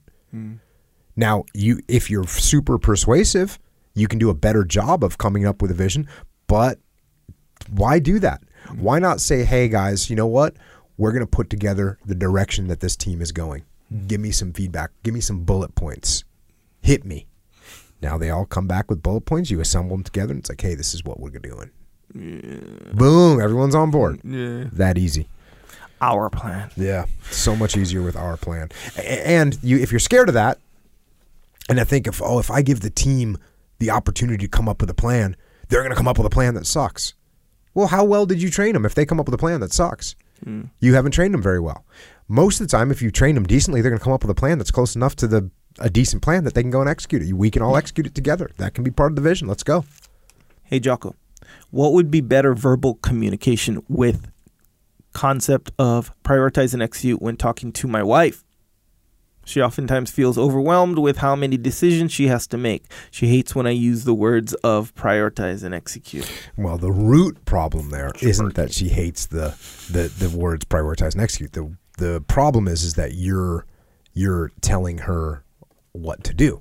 And that's instead of being like, hey, if you just prioritize and execute, there's at least a 50% chance that she doesn't even want to hear your suggestion. She's just telling you because she's venting to you. Yeah. So for you to be like, man, those are a lot of decisions to make. That's hard. Yeah. If you were to say to her, how do you handle this? Because you're doing this every day, girl. I'm impressed. How do you do that? And then she says, well, it's hard, but here's what I do. Yeah. So if it was just a matter of renaming it, it's like, hey, we'll call it, hey, you know what you need to do is grade and go. Yeah. Or what you need to do is rank and roll. Sure. What you need to do is triage and check off. That's what you need to do. Yeah. Or designate and do. That's what, there's a bunch of different ways you could phrase it, but that's not what's making her respond in a negative way. She's responding in a negative way because you're saying, hey, here's all you need to do is prioritize and execute. Right. It's like, that's no. What she needs is some sympathy, some listening, allowing to vent, and then you can say, hey, if you've done that properly, you can say, well, I did read that book, and they kind of say when there's a bunch of crazy things going on like you've got going on, they say to do the same thing that I see you do, which is you pick the most important one, and then you kind of focus on that. That's pretty cool. And you do that pretty well, by the way. You do that well. Yeah, you do that really well. So just take a little different approach, man. Yeah, I feel it's not just the words. The words are not what. I hate to break the news to you, bro. The words are not pissing her off. You are. Listen to her. It seems you ever notice some people, they come to you with a problem, they don't want a solution. Oh, yeah. That happens all the time. They just want you to sit there and listen to them. Yeah. My wife does that for sure. Yes, sir. For sure. Does too. Hey, there's this problem. Oh, why don't you do this? It's not that easy. Okay, fine. Yeah. Why don't you just tell me more about the problem, and I'll sit over here and listen. Don't say that, by the way. You got to do that part. Yeah. It's almost like, well, it is like, it seems like that they don't mind so much the suffering of the problem. Suffering, I'm overusing that word, I know, but like they don't mind the suffering. They don't want to suffer alone. So if like, oh yeah, I'm having like these issues or whatever, first is like, hey, come suffer with me, sympathize, empathize, or whatever. We can suffer together. That's why I'm coming to you in the first place, so I can get closer to you. Whatever. Yeah. I don't know that I'm totally reflect and diminish. Do you remember when I talked about that? Yes. That's like such a good tactic in this situation. Reflect the emotions back to them. Yeah. But diminish them a little bit. So if they're all freaking mad about something, you go, oh, I can't believe that. Yeah. But you don't be as mad as them, but you don't be, hey, calm down. You don't say, hey, here's just prioritize and execute. That's a rough one. Actually, to be honest, like I've felt that before where I'd come to my brother's typically the one, like I've come to him with like a problem. And here's the thing. I didn't want like sympathy or empathy primarily, but I wanted a little bit, so you can't just sit there with your apple or whatever, all casual, like, all you got to do is fucking this, like kind of like you're so done. You get this feeling. I'm not saying they're saying this. You want to know why your brother or you or whoever can look at that problem and like come up with a solution? It's because they're detached. They're de facto detached from the problem. Yeah. So when you're all wrapped up in the problem, you're like, hey, I don't know what to do because I got this, this, and this. And your brother's like, well, just do that. Yeah. And you're like, you get mad. Yeah. But he's able to see what to do because he's on the outside. Yeah. So if you can learn to detach yourself, you won't have to rely on getting other people to help you. Yeah. If you can't detach and you're all wrapped up in the emotions of the situation, you're gonna have to go with someone to help. And then when you do, don't get mad at them when they just tell you the solution. Yeah. No, I dig it. But when you reverse the roles and you take ownership of trying to provide solutions, you got to realize that it's your fault that your solution isn't being welcomed. Yeah. And that's kind of the point where like I'm trying to gain an understanding, because it's easy when you're detached and this person is like, why are you complaining about it? Like, because this is how you feel on the front of your mind. You're like, why are you complaining about this? Why don't you just solve that problem and never complain about it ever again? That's the feeling the other person had, that detached person, in this case, the husband or whatever. So what I did was I imagined my situation that I'm on the other side where I kind of like, I know what it feels like to kind of want some sympathy. I don't want sympathy and that's it, but of course, but I want some of it. So imagine that feeling that I got from my brother at times when I come to him with a problem that's bothering me or whatever. And the fact that it's bothering me means nothing. And so the fact that the way he presents a solution with no empathy and sympathy almost says, actually, it feels like it says, you're so dumb. Like, you're dumb. Yeah. Like, why are you wrapped up about this thing? You're dumb kind of thing. So from a leadership perspective, from his perspective, he should recognize that what he needs to do is massage your ego a little bit, make you feel good about it, be like, oh, man, that's a hell of a problem to have. One thing maybe you could do, I don't know if I don't know if I could do it, but you could probably do it because you're a little bit better at this kind of thing. But what if, you just do that little jiu-jitsu to these people. That's a good tactic right there when you say, like, what you kind of do. Kind of like you're like one of these individuals, one of the rare people who knows how to deal with it, and it's like empowering. The thing that you do that I can't really do is I see you do it though. Is you prioritize and execute. Yep. Wish I could do that. I just get all scatterbrained. Start focusing on all kinds of different things at the same time, and that's a problem. Yeah, man. So there you go. Get some. Next question. My Warrior Kids want to know: is Warrior Kid number 3 in the works? Yes, Warrior Kid 3 is in the works. I am on chapter 10. Yeah. Unfortunately, I've been on chapter 10 for a couple days. Not because it's taken me a long time to write chapter 10, but I didn't write yesterday or the day before because we were doing multiple podcasts, which is a bummer. Yeah. But be back on the path today, as a matter of fact. Well, technically, you're on the path. Your path is just super wide. You had to switch lanes for a little bit. You miss the exit, but good, boom, you're back on in that lane on the same path. So and we're looking at spring publication for that. Once again, getting it out there. Really having fun writing this book as the characters develop. More complex. Yeah. Some complexity. There's some complexities. There's some situations that Mark hasn't really had to deal with yet. The primary being Danny Reinhardt. So brace yourself for the impact of Danny Reinhardt. Brace yourself. All right. Next question. Your lifestyle is intense and intentional. How do I even get started living like that? Let's just break this down real easy, okay? Number one, if you want to live like more focused in your life, choose to. Yeah. Decide that you're going to actually live like that. Do that. Write down whatever it is you want to do. And then before you go to bed at night, Write down some things that you can do tomorrow that are going to help you move towards the goals that you have. And then set your alarm clock for early in the morning. Wake up and do the things that you wrote down. Stay on that path. That's it. Yeah. And do you think that you've just sort of grown accustomed to just dealing with it that way? Because, you know, the more you do it, yeah. So absolutely. So that's kind of the hard part, right? To get off the ground. You see what I'm saying? To break the gravitational pull of laziness and apathy. Yes.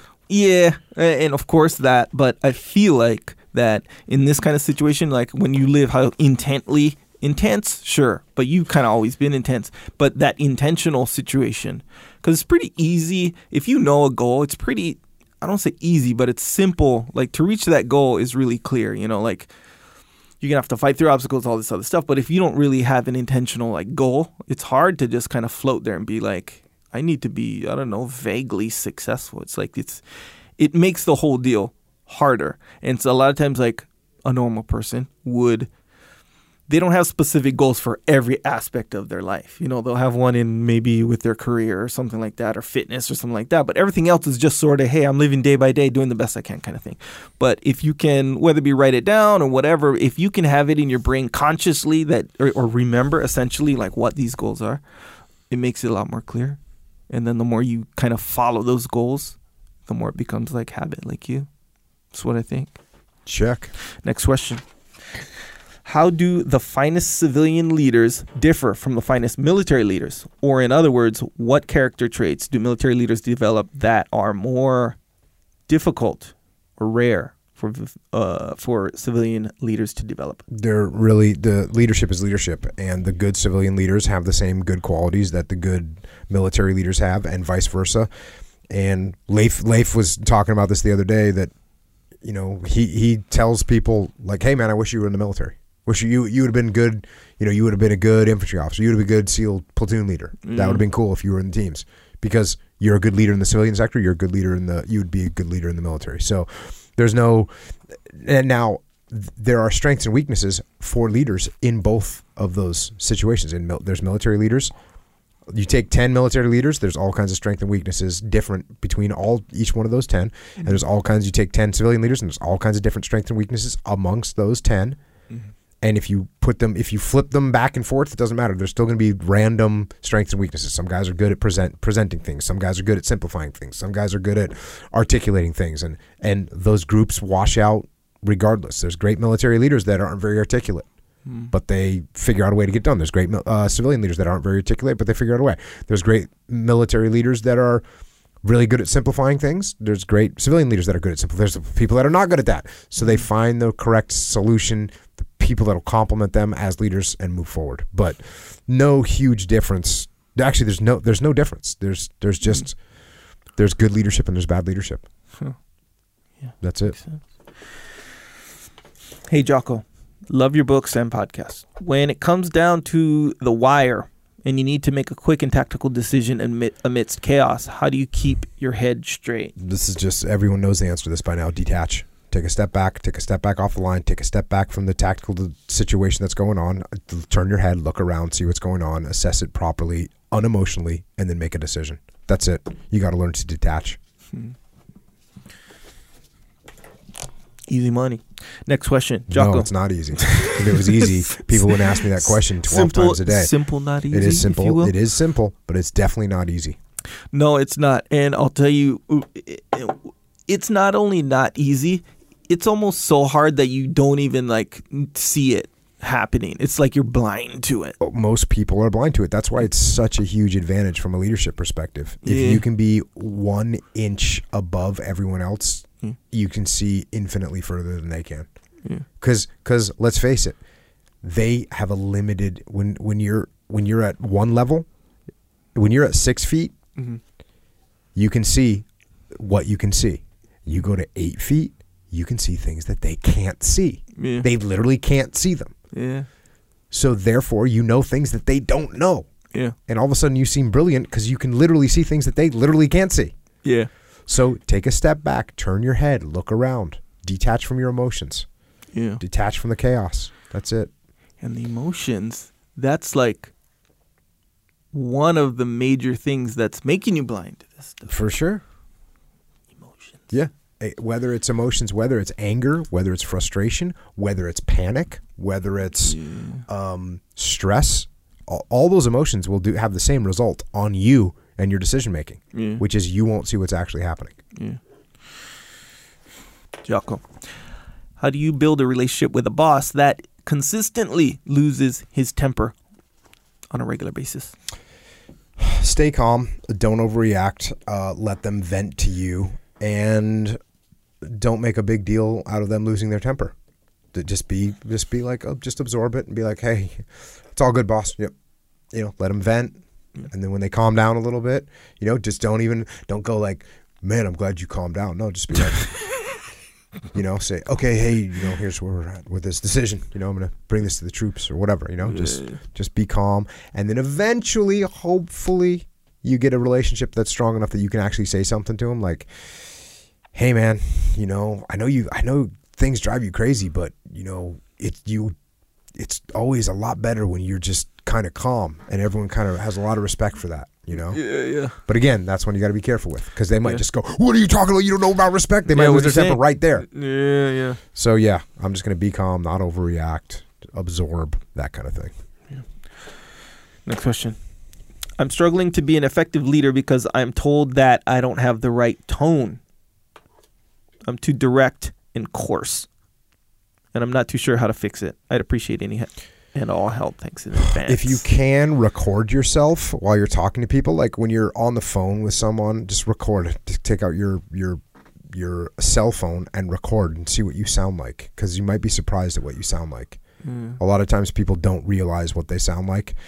You might have to overcompensate for a little while and be like overly pleasant and nice to people, which to them might sound like normal, but to you it'll sound like you're being just totally over the top nice, because you're like, how are you today? And they're thinking, oh, that's nice. He's actually having a conversation with me. Yeah. And in your mind, you're like, these are just pleasantries. I don't think I should be doing, it's like, no, just calm down. It's actually great feedback. It's awesome that people have actually told you that you are too direct and too coarse. So what does that mean? You're offending people. If you're offending people, do they listen to you? The answer is no. So how do you not offend people? And in your mind, you're thinking, hey, this is the way I am. I'm just one of these people that's direct. I just put the word out. Yeah. And it's like, no, actually all you do is piss people off, offend them, and now they don't listen to you. So don't be that person. Yeah. Let's try and build relationships. Make that your key goal. Make your goal not to get your point across to them, but to build a relationship with them. Yeah. Make that your goal. Yeah. And then the rest of it will start to come together. Get you moving in the right direction. Yeah. And sometimes, I'm not saying this person is like this, but sometimes people who are direct and coarse, like they sort of take pride in it. Yeah, for sure. So if you can search your mind and be like, hey, am I taking pride in this a little bit? Know that like you're going full speed in the wrong direction there with that, if that's the case, that makes it a lot easier. Check your ego. Yep. Affirmative. Next question. I serve in the Coast Guard and operate in high-risk surf operations where not only do I have victims in the water who have a high risk of dying, but also my people and myself have a high probabilities of being injured or killed. I enjoy my job thoroughly and perform on the job, but it's the waiting that's brutal. How do you manage stress in the off time so it's not overwhelming? Look, you got to train hard. You got to be prepared. You got to rehearse. You got to drill worst case scenarios. You got to be in awesome physical condition. You got to do all those things. You prepare as much as you can. You can't worry about things that you can't control. So the things that you can't control, what can you control? You can be in good physical shape. You can prepare for your equipment. Make sure you know how to operate your equipment. You can drill worst case scenarios so make sure your team understands the procedures that you're supposed to do. So you take control of all the things that you can control. You do those to the nth degree. The things that you can't control, you just gotta not worry about them, because you're actually less prepared because you're worrying about other things. You can't sleep because there's a storm coming and you know that there's going to be some rescues. It's like, hey, you've prepared, you've trained, you've got your equipment all ready, you've rehearsed with your teammates. Like, that's what we do. And there's some things that I can't control, and I'm okay with that. And not to get too crazy, but like worst case scenario, and not to get too like dark. Worst case scenario, what happens? Worst case scenario, what happens? You die. That's the worst case scenario that happens. Okay. So you've got your insurance taken care of. You got your SGLI set up. You've written letters to your family to tell them what to do, and that you've had a great job, and that you loved what you're doing, and that's the way it goes. Part of life is death, 100%. Think about that, 100%. So if you can compartmentalize the things that you can control and say, okay, these are the things I've got control of, and then you look at the worst case scenario, which is the worst case scenario. I mean, I guess the worst case scenario is like, hey, if you could, one of your teammates, dies, that seems to me to always be the worst thing. Or you die. Well, what are you going to do? So to prevent my teammate from dying, I'm going to train, prepare, do everything I can in my power. And one of the things in my power to do is to not be scared of things that I can't control, or not worry about things that I can't control. And then, like, hey, I could die doing this job. That could happen. What do you do about that? You prepare for it. You write your will. You make sure that your W-2 or page 2, I believe it's called, your page 2 in the military service record, so that they know what to do with your finances. You fill out your SGLI form. You write a letter to your friends and family. That's what you do. And then you go out and you do your job. The fear of death that you have in your mind is more likely to cause a problem. If you're afraid of death, you're more likely to die than if you say, you know what, if this happens, God forbid, guess what? I'm living the life I want to live, and I'm going to die doing this. It's like that. If you can get over that hurdle right there, that's a huge thing. And the more comfortable you are with that, the less chance of you actually dying there is, because you won't be scared of it. You won't be hesitant. You won't be paranoid. You won't lose sleep. You'll be like, okay. So just truly think about it. Like, man, you're doing an important job. You're going to try and save people's lives. There's inherent risk in that, but it's what you want to do. It's what you chose to do. You deal with that. And if you can get through that, that's a huge step. Does this mean you want to die? No, it doesn't mean that at all. It doesn't mean that at all. It doesn't mean that at all. But if you're like, you know what? I could die. That's one of the possible outcomes here. It's highly unlikely, but it is a possible outcome.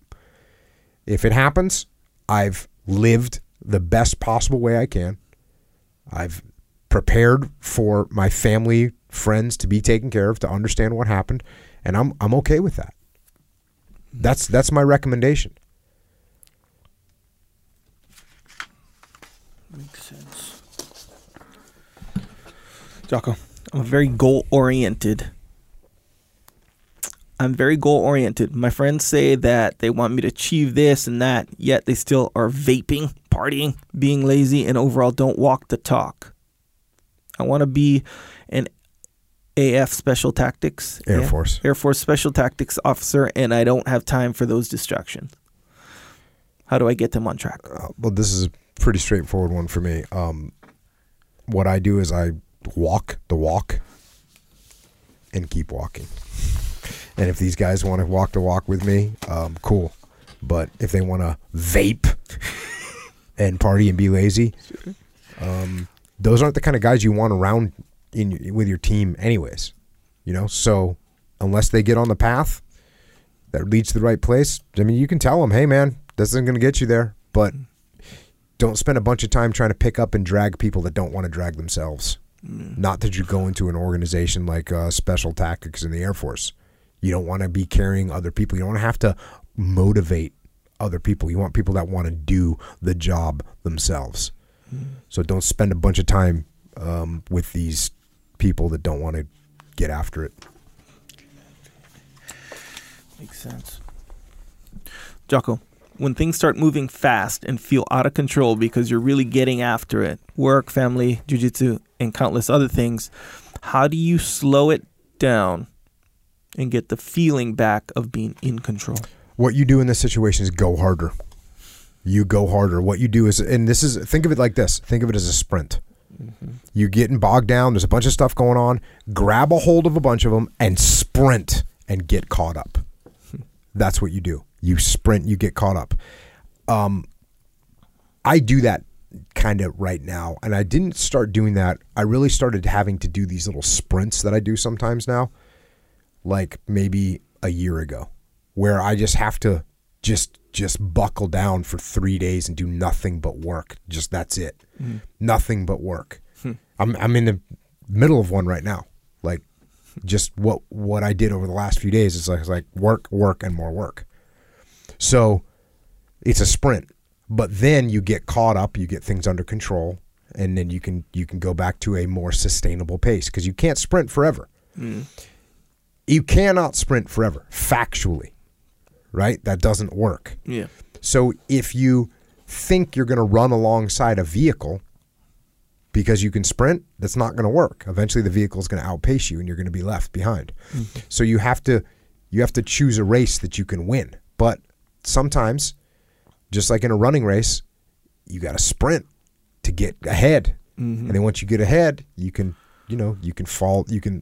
go back to a sustainable pace. But that's what I do. I go into like a little period of mass production. I prefer slow and steady. Absolutely. Mm-hmm. I prefer just to keep on the disciplined path every day, doing what needs to be done. You know that we talked about planting a tree earlier.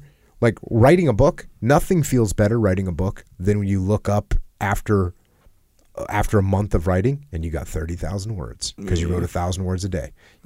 To sit down and write 30,000 words is a gut check. It's a gut check. For me it is. Because I don't enjoy doing that for long periods of time. I don't enjoy sitting there typing because the words are already pretty much in my head. Mm-hmm. So it's just a manual labor. Yeah. But it's not manual labor where you get to move rocks. It's a manual labor of pecking it into a keyboard. Yeah. That's not fun for me. No. There's zero physical benefit.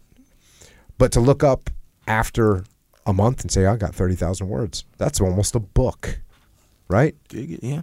So I prefer to do that. But sometimes, because I've saddled myself with many different things going on right now, sometimes I get behind and I have to sprint. Yeah. I have to just say, okay, you know what? This is going to suck for 3 days, but I'm going to get back on track. Yeah. And here we go. So that's what I do. When I start feeling like other things are kind of getting the hang of me, like, hey, man, maybe you have to, for work, you have to sacrifice jiu-jitsu for whatever, 2 days. You're like, yep, I'm not going to train, but that's going to save me a total of 5 hours in the next couple days, and I can get a lot of work done in 5 hours. Yeah. I didn't do jiu-jitsu yesterday. Did I want to? Yes, I did. Yeah. But I said, okay, I'm going to sprint right now. I got to get this other stuff done, and I had to prioritize. So that's what you have to do. And guess what? Then you get through that sprint. Now you can go back to your sustainable thing, which is jiu-jitsu every day, which is work out every day, which is, write every day. Do your work every day. So try that. Try just buckling down. Tell your family. Tell your jiu-jitsu instructor. Be like, hey, listen, I'm going to be gone for 3 days. I got to get caught up. So stand by. And boom. Tell your family, look, hey, I'm sorry for the next 3 days. You're not going to hear much from me because I'm going to stay at work late. I'm going to get a bunch of stuff done and just sprint hard and give them a little reward at the end. Hey, when I get back on Tuesday or when I get back on Friday, we're going to go out for dinner. We're going to have a good time. But I got to sprint. Got to get caught up. So there you go. That's my procedure. Really good little tactic right there. Yeah, it is a good tactic. Oh, a little reward. You like that? Well, the whole deal, both of them, like basically to make sure that you communicate with all these people that might be affected by your thing, even like in small ways, like how you say, hey, I'm going to sprint right now. You'd be, I'm sometimes surprised on how that little thing is so effective. Like, like, I don't know, I'm going to go to jiu-jitsu at, a weird different time that maybe my family's sort of depending on me, not in a big way, but just a little bit depending on me being there, right? And I'm going to go to jiu-jitsu instead. If I say 1 week before I do that, if I say, hey, on this day, I understand, hey, usually I'm here, I dig it, but hey, I'm going to go this day. Hey, this training just kind of means a lot to me this day and time, whatever. A week before. Heads up, they love it. Love night and day. Yeah. Try do it the hour before versus the week before. Night and day. One situation is like, yes, oh, we got your back. Oh, do it. And the other one is like, disdain. Guess what my wife thinks? What? She thinks I'm going to jiu-jitsu every day, and I am. Yeah. But she's just like, so. I'm in sure fact, at some it's surprising to her if I'm ever like, oh, she'll be like, oh, what? You didn't leave yet? Yeah, and I'm like, no, here. I'm actually working. And she'll be like, oh, okay. So that's when she realized I got some work to do. Yeah. Man, but that's that's good to remember it, Yeah. Because it's easy to get caught up in like, hey, this is me and my sprint. I'm the one going to have to buckle down, sort of thing. So it kind of maybe gets in the way of you thinking like, hey, it's for other people too. You know what I'm saying? And then that additional one where it's like, yeah, when I'm done, you got another reward. Because then if you communicate, they don't need the reward. I mean, it depends on who it is. But typically it would make sense for them not to need the reward because we're all good. The reward scenario. Don't do it too much. They expect it. But that's a good I think. That's good. I'm gonna put that one into rotation. Next question. Hey, Jocko, a lot of respect for you and your work. I have a question. How do you draw the line between doing things you're uncomfortable with to develop and just torturing yourself unnecessarily? It's a pretty straightforward question, actually, and a pretty straightforward answer. Does it benefit you or not? Does it benefit you? And there is some level of torture that benefits you because it just keeps you mentally and physically tougher. So there is benefit to some level of torture, right? There's also a level of torture that is not beneficial for you. Actually, it takes you backwards, and it's going to injure you. It's going to break you down. It's going to break you down mentally. It's going to break you down physically. There's times, like I've talked about this, like there's times when I've gotten on a plane, where I get on a plane, this is when I know I'm just done training, which is I get on a plane and because normally on a plane I can like really hammer out some work. Mm-hmm. I can get a podcast, I can read a book, I can just really go hard because I don't sign up for Wi-Fi on the planes. I just do work. And when I get on a plane and I'm just like, I'm going to watch him, I'm going to go into this thing and watch. And I remember the last time I did, I watched Zoolander. Yeah, man. Which is a funny movie, but there's zero positive benefit to my humanity by watching Zoolander. Yeah. But that's it. So I just like okay, mentally just need a damn break, Yeah. And same thing with physical. Like there's times where you're physically there's times. This is an interesting one. When you're training jiu-jitsu, if I have an injury that's recovering, and let's say normally I do 8 rounds, 10 rounds. When I have an injury that's recovering, I have to have the discipline to say, you know what, I'm only doing 4 rounds today. Yeah. Because when you get to the 5th, 6th round, I'm tired. I'm making mistakes. 7th, 8th round, now I'm actually going to get injured again. Mm-hmm. So I want to recover from the injury. So I have to have the discipline to say no, because the lack of discipline says I'm just going to train more. I'm just going to train harder. Yeah. And sometimes you have to take a little bit of a breather. Mm. And so if you're doing something that's uncomfortable, but it's making you stronger or smarter or faster, yeah, that's good. Mm. If you're doing something that's uncomfortable and it's not beneficial to you, then that's not smart to do, except for the occasional gut check, which is, hey, this is just going to suck. Yeah. This is just going to suck, and I'm going to do it anyways. Yeah. And that's fine. You're kind of different than people. In the concept that you're talking about, I think, yeah, that's universal, which is good. Like, you talk about like going on the plane, right? Even like the way you're like, that is no good for humanity. I know that was like a joking way of putting it, but the thing is that is good for you. And it's...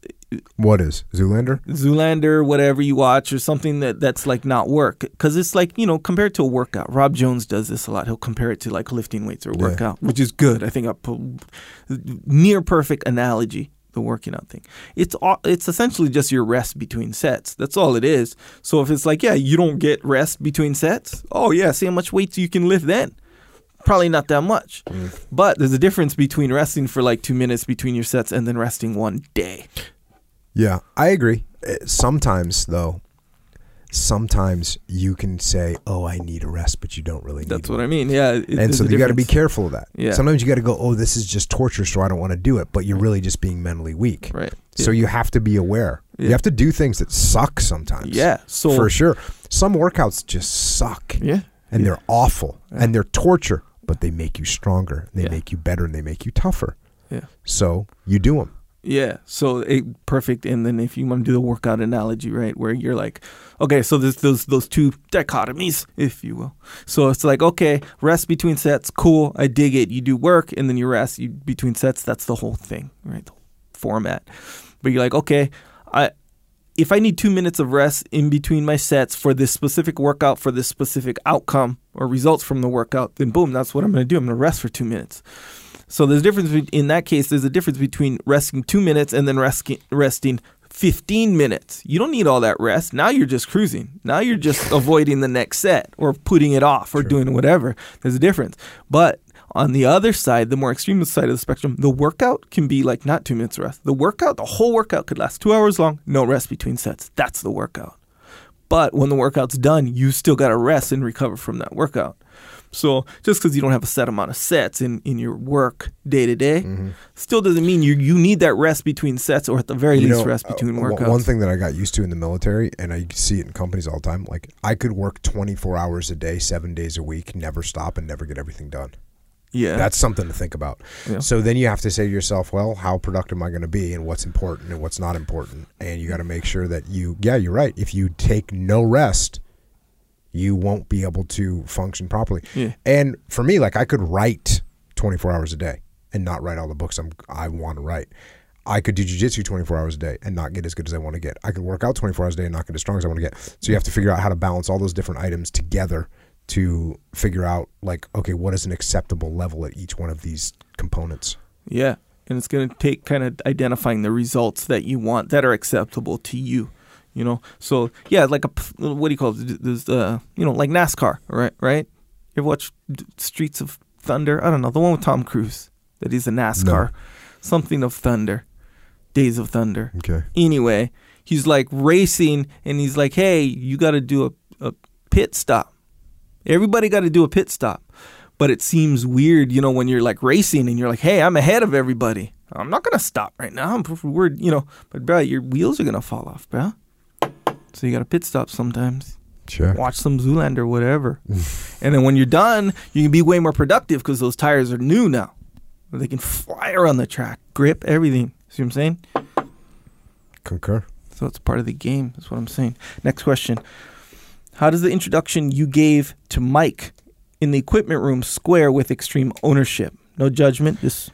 Oh yeah, so when Mike Sorelli came into Task Unit Bruiser because his other task unit had some leadership issues, and Mike was sort of the collateral damage in that whole thing, and so they moved him from that task unit, which was Task Unit Charlie, into Task Unit Bruiser.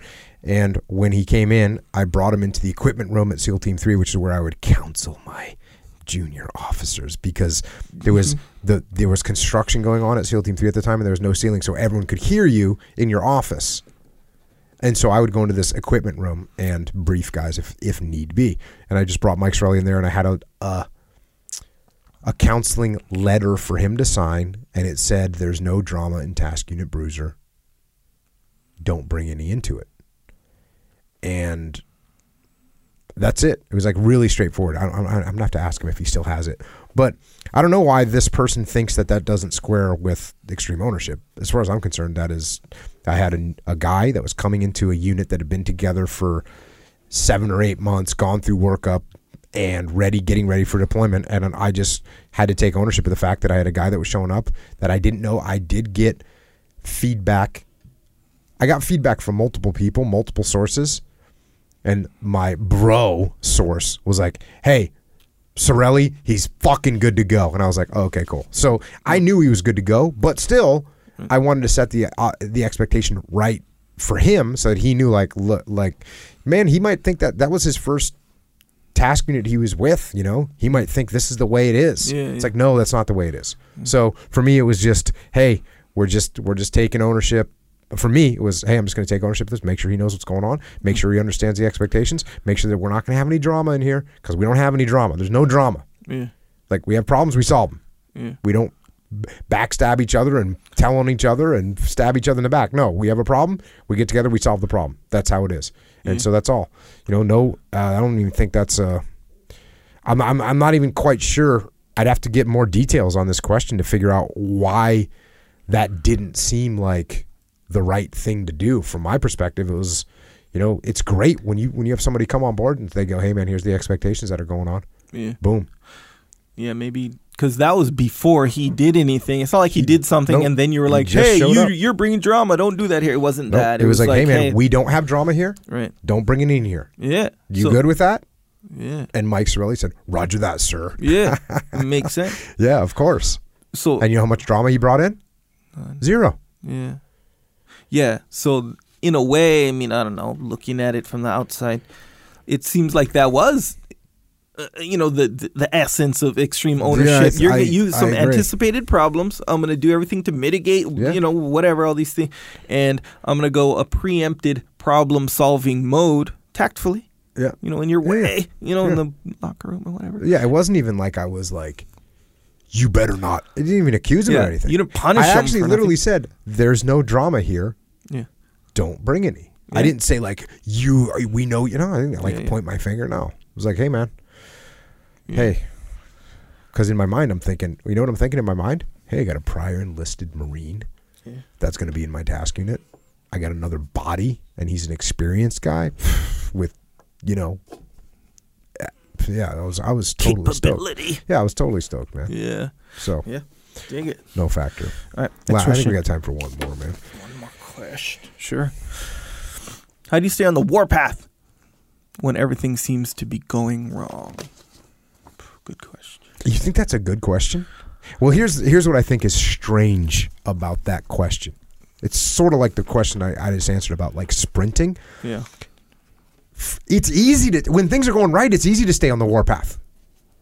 Right? You don't even need to be on the warpath when things are going great. Yeah. Because everything's happy. There's no war going on. You're at peace. People are, delivering food to you. And you're getting a massage. Yeah. There's no, you're not like, oh, I need to be on the warpath right now while I'm getting a back massage, while I'm getting food delivered to me. That's not happening. When the actual time that you need to go on the warpath and you need to go harder on the warpath is when things are going wrong. That's when you need to dig deeper. That's when that's when the whole like idea of saying good, that's when it happens. When things are actually, when you're getting tested by the world. That's when you want to do it. So when you get tested by the world, that's when you get the opportunity to show the world what you're made of. That's when you get to say, bring it on. Bring it on. Oh, things are going wrong. Bring it on. I actually look forward to that. Because this is when I get to exercise my discipline. This is when I get to show the discipline. I get to put the discipline to work. It's the moment I have been waiting for. Because let's face it, if things were easy, then I could just sit around and slack off. Right? That's what could happen. Yeah. When things are easy, when things are going right, that's when you actually can slack off a little bit because things are going right. I don't recommend it. I recommend actually when things are going right, you go hard. But when things are going wrong, you need to go even harder. So if everything's going wrong, it doesn't matter to me because I'm on the path. I'm going to stay on the path, on the war path. And I'm going to get my situation rectified. Stat.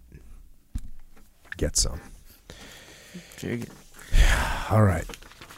That's like 2 hours or something right now. So let's, I don't know, speaking of the war path. The path. Yes. Yes. How could we get people to, how could we assist with people being on the war path? Step one, jiu-jitsu. That's it. Mm-hmm. Actually, maybe that's step. Yeah, man, that's step one, straight up. It depends on where you are to begin with, so let's face it. Anyway, jiu-jitsu, so you need your gi, right? No need to ask anymore. Get an Origin gi, originmain.com, 100%.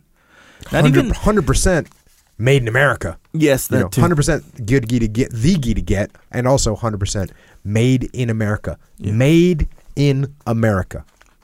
From the dirt to the gi top, straight up. Yeah, because let's face it. From the topsoil to the gi top. From the topsoil to the top of the gi. Yeah, fully. And for those who care about the aesthetics of the gi, these aesthetics are, how should I say, made specifically for jiu-jitsu for sure. But by jiu-jitsu people. By jiu-jitsu people, yes. But they're cut. You know how they're cut like for jiu-jitsu. You see what I'm saying? And they look dope too, by the way. If you care about that kind of stuff. Yeah. Also, Joffy, you want to make like you don't care, but you care. No, I am and always have been impressed by specifically Dragon Weave. Come on. Yeah. When you see a Dragon Weave gi, are you not I still am impressed with it. You know, when you see Have you seen the machine that they figure out how to weave that thing? It's like an old. It's in Pete's office, and it's like I'll have Pete post a picture of it, but it looks like a mechanical thing from 1898. I bet you it's from 1930. I bet you the thing is actually from 1930. We'll have to ask Pete what year it is, but that's the actual thing. It's the old school thing that you figure out. You program is the word, but it's nothing. There's nothing digital about this. You program what the fabric is going to look like from this machine. It's freaking. It's cool. Anyways, so that's the Dragon Weave. Also, rash guards, also 100% made in America. T-shirts, other things. Some cool stuff on there for sure. Yeah. Supplements as well. Yeah, and supplements for your joints, for your being as a human, and for your operational capabilities. Yes. So, joint warfare for your joints, krill oil for your being and joints, discipline for your operational capability, lift your cognitive and your physical capabilities, and then of course we got that milk, some additional protein for that. One, I had a big milk shake, put dark chocolate in it, by the way. You said that on the last podcast. Yeah, but this time I put it again. Yes, and I put dark chocolate. How was it? Outstanding. With what flavor milk? Peanut butter chocolate. Is that your go-to? Currently it is. It was the mint. It is for me too. Yeah, so it's in a rotation, and it's all based on like how I feel.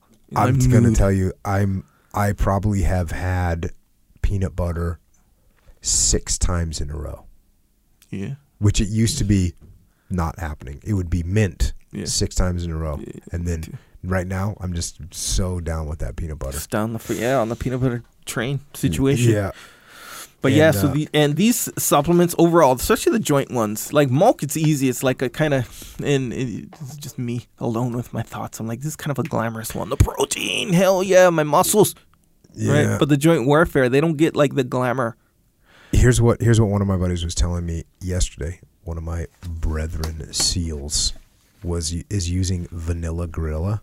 And he's like, I'm putting it in everything. Yeah. Like everything he makes. Just coffee, boom, vanilla. Gorilla. Yeah. I've done that. Tea, boom. Yeah, I don't know about tea, but his main thing was coffee. He's a psycho. Yeah. He's putting it in his coffee. Yeah. And he said it's like a sweetener, but obviously it's like not, right? It's not bad for you. Yeah, it is a sweetener because it makes it more sweet. He was. You know when you talk to people and they get like the like little. The little kid look in their eyes. Yeah, he had that. He's like, I put the vanilla gorilla in there. And I just hit it with the. I could say he was getting fired up when he said he hit it with the blender stick. I was like, oh, man. What's it, the blender stick? The wand one? Yeah. So technically, I do the same thing, but I put the coffee in. It's like an espresso or whatever in the milk. Oh, so it's like a milkshake, like but the same deal. But I'm sure the ratios are different. I don't even like coffee. It is, and that's the thing. It is. So if you like coffee ice cream, like that kind of stuff. Where coffee ice cream and like black coffee, those are two different experiences for sure. So coffee ice cream, that's a delicious flavor when it's like nice, delicious. So it's kind of the same deal with the milk. Speaking of delicious, strawberry and chocolate Warrior Kid milk for your children. This could get some kind of a, I'm not going to put myself in for a Nobel Peace Prize. Sure. Yeah. But like, hey, we are helping the children of the world in a big way. Yeah. With strawberry and chocolate Warrior Kid milk. Big time. Because there's no other thing that you're just, as a kid, you're about that little Snickers bar hitter, right? Yeah, or these bad snacks in the or bad snack hitters, right? Sure. You right? Yes, you're right. Well, I'll check with Theo Vaughn on that one because he understands hitters better than me. But if you can give your kid a strawberry or chocolate milk hitter, they're just going to be so stoked. Yep. And they're going to get stronger. Yep. Literally. Healthier, yeah. Literally. I told Pete, I said on the Warrior Kid podcast that Warrior Kid milk will make you stronger. He's like, I don't know if you can legally make that claim. I'm like, well, it's already been said. So. And it's straight up true. How can that not be legally made? Because does protein rebuild your muscles? Yes. Answer, yes. Does Warrior Kid milk have protein in it? Yes. I guess we got to get the kids to Jack Steel too. Or just grow up as a kid healthy. Yeah, you'll get stronger as a kid growing up. You don't have to jack any steel. So we are technically and legally authorized to say to the children of the world, Warrior Kid milk will make you stronger. If I get the Nobel Prize for that, you get a Nobel Prize for helping children around the world? Yes. Okay, then I deserve it. Yeah. All right, there you go. And not to go too deep into the whole thing about getting stronger. Like, if you make the claim that something's going to make you stronger, I think that is fine, like legally, because legally you can't like diagnose. There's a list of things you can't do. You can't diagnose. You can't treat. They're specific kind of. They're more medically based. I think. But I don't know. Well, the only claim that we make, which is scientifically proven, is the deadlift capabilities if you drink Jocko White tea is 8,000 pounds. 8,000 pounds, yeah. Which, I mean, obviously no one's gonna argue with that one. No. Because that's just facts. Yep. So if you want some Jocko White tea because you need a bigger deadlift, which you probably do, then you can get that from Amazon. Well, the cans from Amazon. The cans from Amazon. The tea you can get the tea from everywhere. Everywhere meaning? Online. Just go online, man. Okay. Jocko White tea. It's on the store. Okay. There you go. On what store? Jocko store. Jocko the store. It's called Jocko Store. And the website is jockostore.com. It's online. Did you say the website for Origin?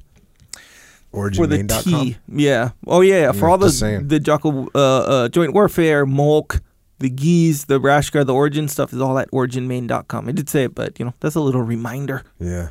But Jocko White tea is everywhere, including jockostore.com. Also on jockostore.com is where you can get your shirts when you're representing On the Path. See, and that's a big part of being on the path. Actually, that's a good psychological and physical, in my experience. Like, I don't even know what you're going to say, but I know what you're going to say. What? It helps you stay on the path is what I'm saying. You're not going to eat a donut while you're wearing a Discipline Equals Freedom t-shirt. Exactly right. It's physically impossible. I think so, yes. You'll be like the Exorcist. You just won't be able to stop yourself from throwing the donut box in the garbage can. You know what's weird? And I'm being serious. It's like now. Get behind me, Satan. Now, like, I can't eat a donut. Even if I'm by myself, like, I can't. Like, it's embedded already because of the ethos of the path. Yeah. It prevents me physically from eating a donut. The only donut I could eat is one that is an actual piece of steak cut into a circle with a piece missing from the middle. Yeah. I might do that. Maybe. I might here's my donut. Make a steak donut just to get some. Well, here's the thing, though. There's such thing as like little protein donuts. Yeah, but if you look at the ingredients, I don't know though. Really what if it was like a paleo You know how when people make paleo stuff, it's like kind of solid. Okay, why not just shape it like a stick? I know. Really, I think you have a point, start though. Putting it into a donut scenario, it's just because I think that's it. I think that's the thing. It's like the fact that it's a donut kind of that's what kind of creates the little thing in my brain. Anyway, back to the store, Jocko store. Hoodies on there, shirts on there, hats on there, a lot of cool stuff on there. If you want to represent in the wild, JockoStore.com. Grab something. Keep you on the deathcore path. Also, okay, we talked about Jocko YT, obviously. Also, you want to subscribe to the podcast if you haven't already. That'll kind of keep you in tune, so to speak. Mm-hmm. Seems obvious, I guess, but it seems like a small thing. But hey, it's good. Subscribe, stay in tune, stay in touch on iTunes, Stitcher, Google Play. Anywhere where you listen to your podcast, go ahead and subscribe. Also, the Warrior Kid podcast. Is the Warrior Kid podcast better than Jocko podcast? I personally don't think so at the end of the day. What do you say? Net. Oh, you say net. You ever heard that expression? Net. My brother says that all the time. Anyway, net. I like the Jocko podcast better.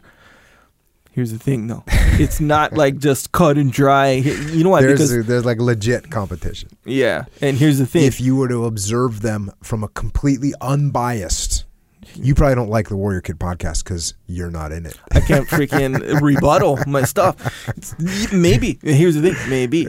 But you like hearing yourself. Here's the no. Here's the part that kind of what is it like is like a rebuttal to my own opinion. Warrior Kid podcast, every single one of those was like 90, like I would say 85 to 100% impactful. Like every little thing, like I felt like applied to me, where I can like whether it be in a big you're not or talking small about your daughter. Way, no. You're talking about applied to you, to me directly. as a human here's man. The thing: some things, yes, applied to my 36 years old or whatever you are. Yes, but. And I'm not saying it doesn't apply to my daughter. I'm not saying that. I'm saying it applies to me directly, whether it be me in my own life or me how I'm going to deal with my daughter now or my son or whatever. Like all of the things, pretty much. Like that's kind of the... So net, yeah, Jocko podcast, sure, I like better. Maybe because there's kind of more thing. I don't know why, but that's my answer. But I will say this. Ego. Maybe there... Maybe you might be right. But... maybe because there's not as many Warrior Kid. Maybe I need more. I need more to shift over to for that to be better. I don't know. Maybe. Either way, that's on iTunes, Stitcher. Oh yeah, that's a podcast as well that you subscribe to. Also YouTube. There's a Warrior Kid YouTube. Well, speaking of YouTube, there's the Jocko podcast channel on YouTube. There's Warrior Kid podcast on YouTube, which we separated so that your child won't be watching Warrior Kid podcast and then all of a sudden have the Rape of Dan King podcast creep into their zone, right? So we separated them, but they're both up there. They're both available. And also on the Jocko podcast, that's where Echo puts up videos with enhancements to them that make the message more impactful. In his opinion. Well, hopefully. We'll say hopefully. How about that? Like I said, though, the Mikey and the Dragons video, which has moved to the top slot, in my opinion, for your videos, which is a bold statement. Cool. Yeah. It's a bold statement. People have got tears in their eyes from a 2-minute video about a kid's book. That's pretty impressive. Yeah. Well, I do have to say... I even had tears in my eyes. Here's the thing, that's I for real, and I'm not trying to be like all humble or whatever. I don't think it's necessarily because of me making the video, because like, well, I don't know. I'm only speaking for myself. So the king died. This is a story within a story. It's a story of a story in a story. So there's like 3 layers there. But so the idea of the king dying and then the kid being like young and having this big responsibility heaped on his shoulders and him being scared. For some reason, I don't know, I just get just like all whatever about that, all emotions, I don't know, sensitive about that kind of stuff. So when it's like you explaining it and you say it, like you're not being all tough, Jocko, see what I'm saying? Like you're doing it like appropriately, you see what I'm saying? And then so it's like that's really what kind of affected me. And I think, sure, I laid it out in a way where it's like kind of delivered in the appropriate way, but... Is it, I was going to ask if it was more impactful because you and I know the whole story. But people that don't know the whole story, that didn't have the book yet, were like, "Oh my god!" Yeah, because when you know the whole story, it's like, "Oh, that's cool." But then people that didn't know the whole story were just like, "Oh." You know what? Actually, no. Now that I think of it, because Jade said the same thing, and he didn't read the whole story, there you go. and he actually had little tears in his eyes. He's like, "Yeah, I have tears in my eyes. I don't know why." Like trying to act like it's just so confusing, you know. But meanwhile, he's all like being all emotional. yeah, I saw what went on. So that's the YouTube channel. You can subscribe to that. That'd be cool. We'd appreciate it and all that stuff. Plus, you can leave the big thing about if you subscribe to the YouTube channel, you need to comment about Echo, because the only compensation that Echo receives for participation in this podcast is being able to read YouTube comments that say Echo is so jacked. Yeah, man. Sure. So go on to YouTube, subscribe, and then write Echo is yoked, Echo is jacked, Echo is looking massive, all that kind of stuff. Because that way he'll be happy. I can just pay him with that. That's what he gets paid with. Yeah, that's the worst idea I've ever heard. It's not that bad. Nonetheless. But you do like it. Nonetheless. You pointed it out to me before. Didn't. Yes, he did. I didn't. You did. When? You were like, oh, there's always someone that says I look jacked. I never said that. You did. Anyway, psychological warfare. Okay. If you don't know what that is what it is. It's an album with tracks. It's on iTunes and Amazon Music and stuff. It's an album with tracks. Jocko helping you, us. He's helping us. That's what he's doing. Jocko is helping us through moments of weakness when they arise. And they'll arise. You can't sprint forever. Good point. And you might, instead of taking appropriate action when you realize you can't sprint forever, sometimes you might want to take a little bit more between sets. You don't have to. But sometimes you might want to take too much rest. You might want to. Yes, exactly right. And you will not ever look jacked if you're taking too much rest between sets. Yeah. So get Psychological Warfare on iTunes, Google Play, MP3. Yes. Yes. And you'll get past those moments of weakness, because Jocko will just help you through it just by telling you. That's the thing. It's like a little spot, when you're slacking. A little spot in reference to weightlifting. Yeah, if that's the analogy. Right, because someone's trying to lift and they can't quite get it, and so they help you lift it a little bit. Yeah. They give you a little spot. But so you're referencing weightlifting. Yes, but in this case... Is that how you get jacked? In this case, instead of weights, it's your slacker weakness. Sure. That might come. I'm not saying we're all weak, but sometimes a lot of us are. Sometimes. Anyway, Jocko's there for you. Boom, Psychological Warfare. Also, if your workout's boring... Even if it's not boring, get more fitness gear. So I incorporated, get it from Onnit, right? Onnit.com/Jocko. Fitness gear, battle ropes, rings, kettlebells, of course. To me, if you don't have the kettlebells, I feel like there's like one little element, big, small, I don't know, depends on who you are, but there's one little element of life that's missing. Yeah. That's my opinion. But when I got the rings, that changed my whole workout. So you do a bunch of cool stuff on rings. I only do a handful of things. Actually, not even a handful, like 2-3 things. One of the main ones are like, when I make them go super low, like maybe waist, maybe handstand push-ups in them. No, bro. I'm still a beginner at the rings, but so I'll hold them in front of me and then I'll do. It's kind of like an ab roller kind of thing. Do you use one arm at a time or both arms? Both arms. And then sometimes I'll go like wide and narrow, whatever. So I'll do those. I'll do like sets of 10, and you can adjust like how high, how hard and easier it is, whatever. 1 millimeter off the ground. You gotta go full extension. You can get there. I'm gonna get there. Nonetheless, between every exercise, between every set, you do a set of 10. That's like the workout, because it's not super exhausting to do it, so it's like an active rest. It's good, man. I think it'll take your like workout to the next level. Here's the thing: people say that, take it to the next level. That doesn't even mean anything. Well, let me ask you this: even if it doesn't take it, if it takes this, will it help you get jacked? Anyway, let me briefly explain what that means, to the next level. So, like when you do, I don't know, deadlifts, or I don't know, shoulder press or something. Like when you're, as you guys say, curls, big time, curls and tricep extension. When you do these things, you're like, since your like core or whatever is stronger, and this is just what I'm like, what you feel when your core is strong, it feels like you have way better balance, you have like way better control of the weight, so you get stronger overall. Boom. Just from rings. Check. Anyway, onit.com. That's where you get all this cool stuff. If you want to get your mind smarter and tougher and get your brain more jacked. If you want to get your brain more jacked, we got some books. Mikey and the Dragons. That is out. There are more being printed at this time. I'm printing as many as humanly possible. Order it immediately so that I know and I can get it to you. It's coming. So we've shipped out some. We got some more coming in right now. So yeah, if you haven't ordered it yet, then order it now.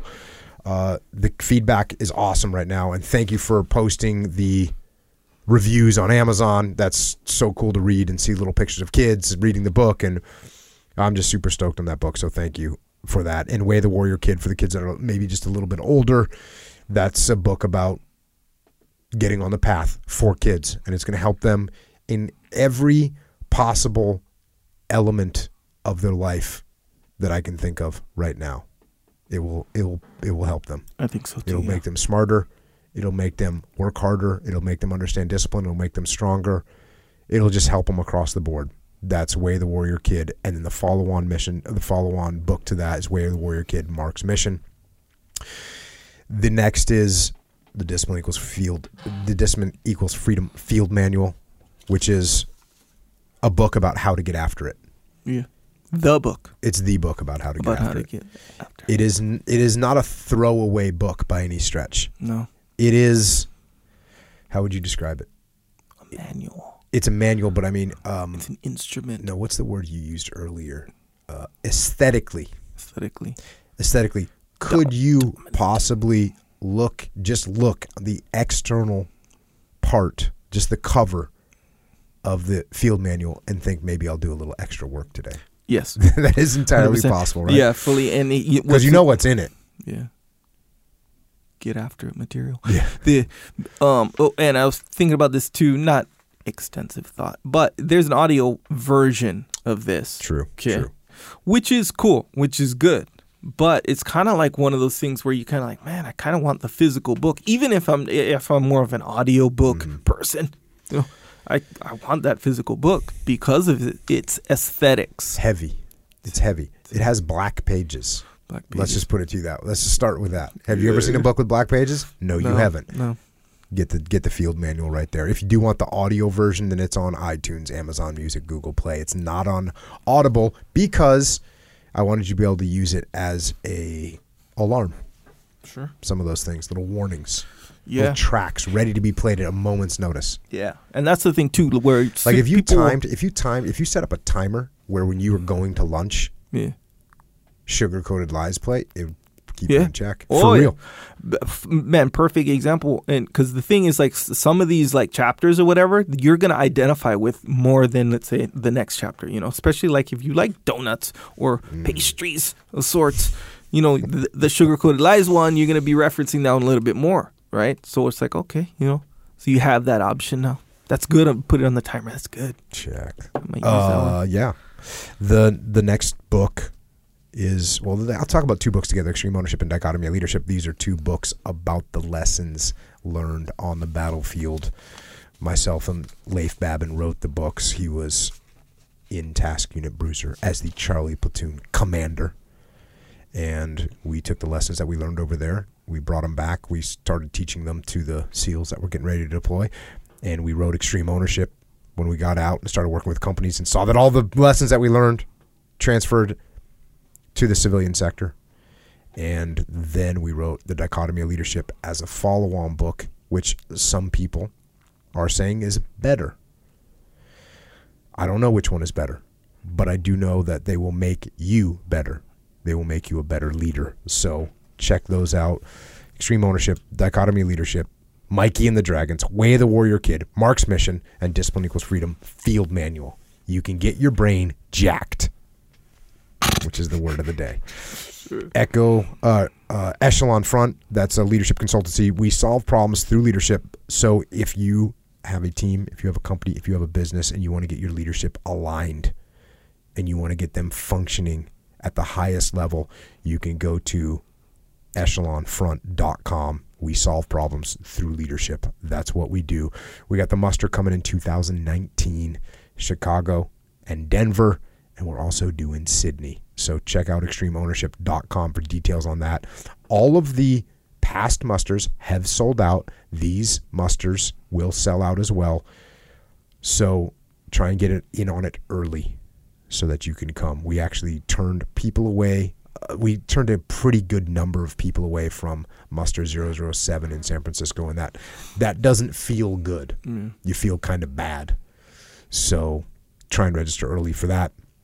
And then, of course, EF Overwatch. This is where we are taking people from our old community, the Spec Ops, Special Operations community, and the Combat Aviation community, folks that were leaders and tested as leaders on the battlefield. And now we are taking those tried and tested leaders and placing them into civilian organizations to help the leadership in those companies and teams. You can go to efoverwatch.com if you're either a vet that is looking for your next mission or you are a company looking for your next high-level leader. And if you have more questions or you have answers for us, we are available on the interwebs, on Twitter, on Instagram, and on Facebook. Echo is at Echo Charles, and I am at Jocko Willink. And thanks to all the military folks out there that are protecting us from evil around the globe. And thanks to police, law enforcement, firefighters, paramedics, EMTs, correctional officers, border patrol, and all first responders. Thanks for holding the line 24 hours a day here on the home front. And to everyone else out there, thank you for your questions. But as I said earlier, most of these questions you already know the answers to. You already know the right thing to do. You already know what you're supposed to do. You already know how to get on the warpath and stay on the warpath. It's by getting out there every single day and getting after it. And until next time, this is Echo and Jocko. Out.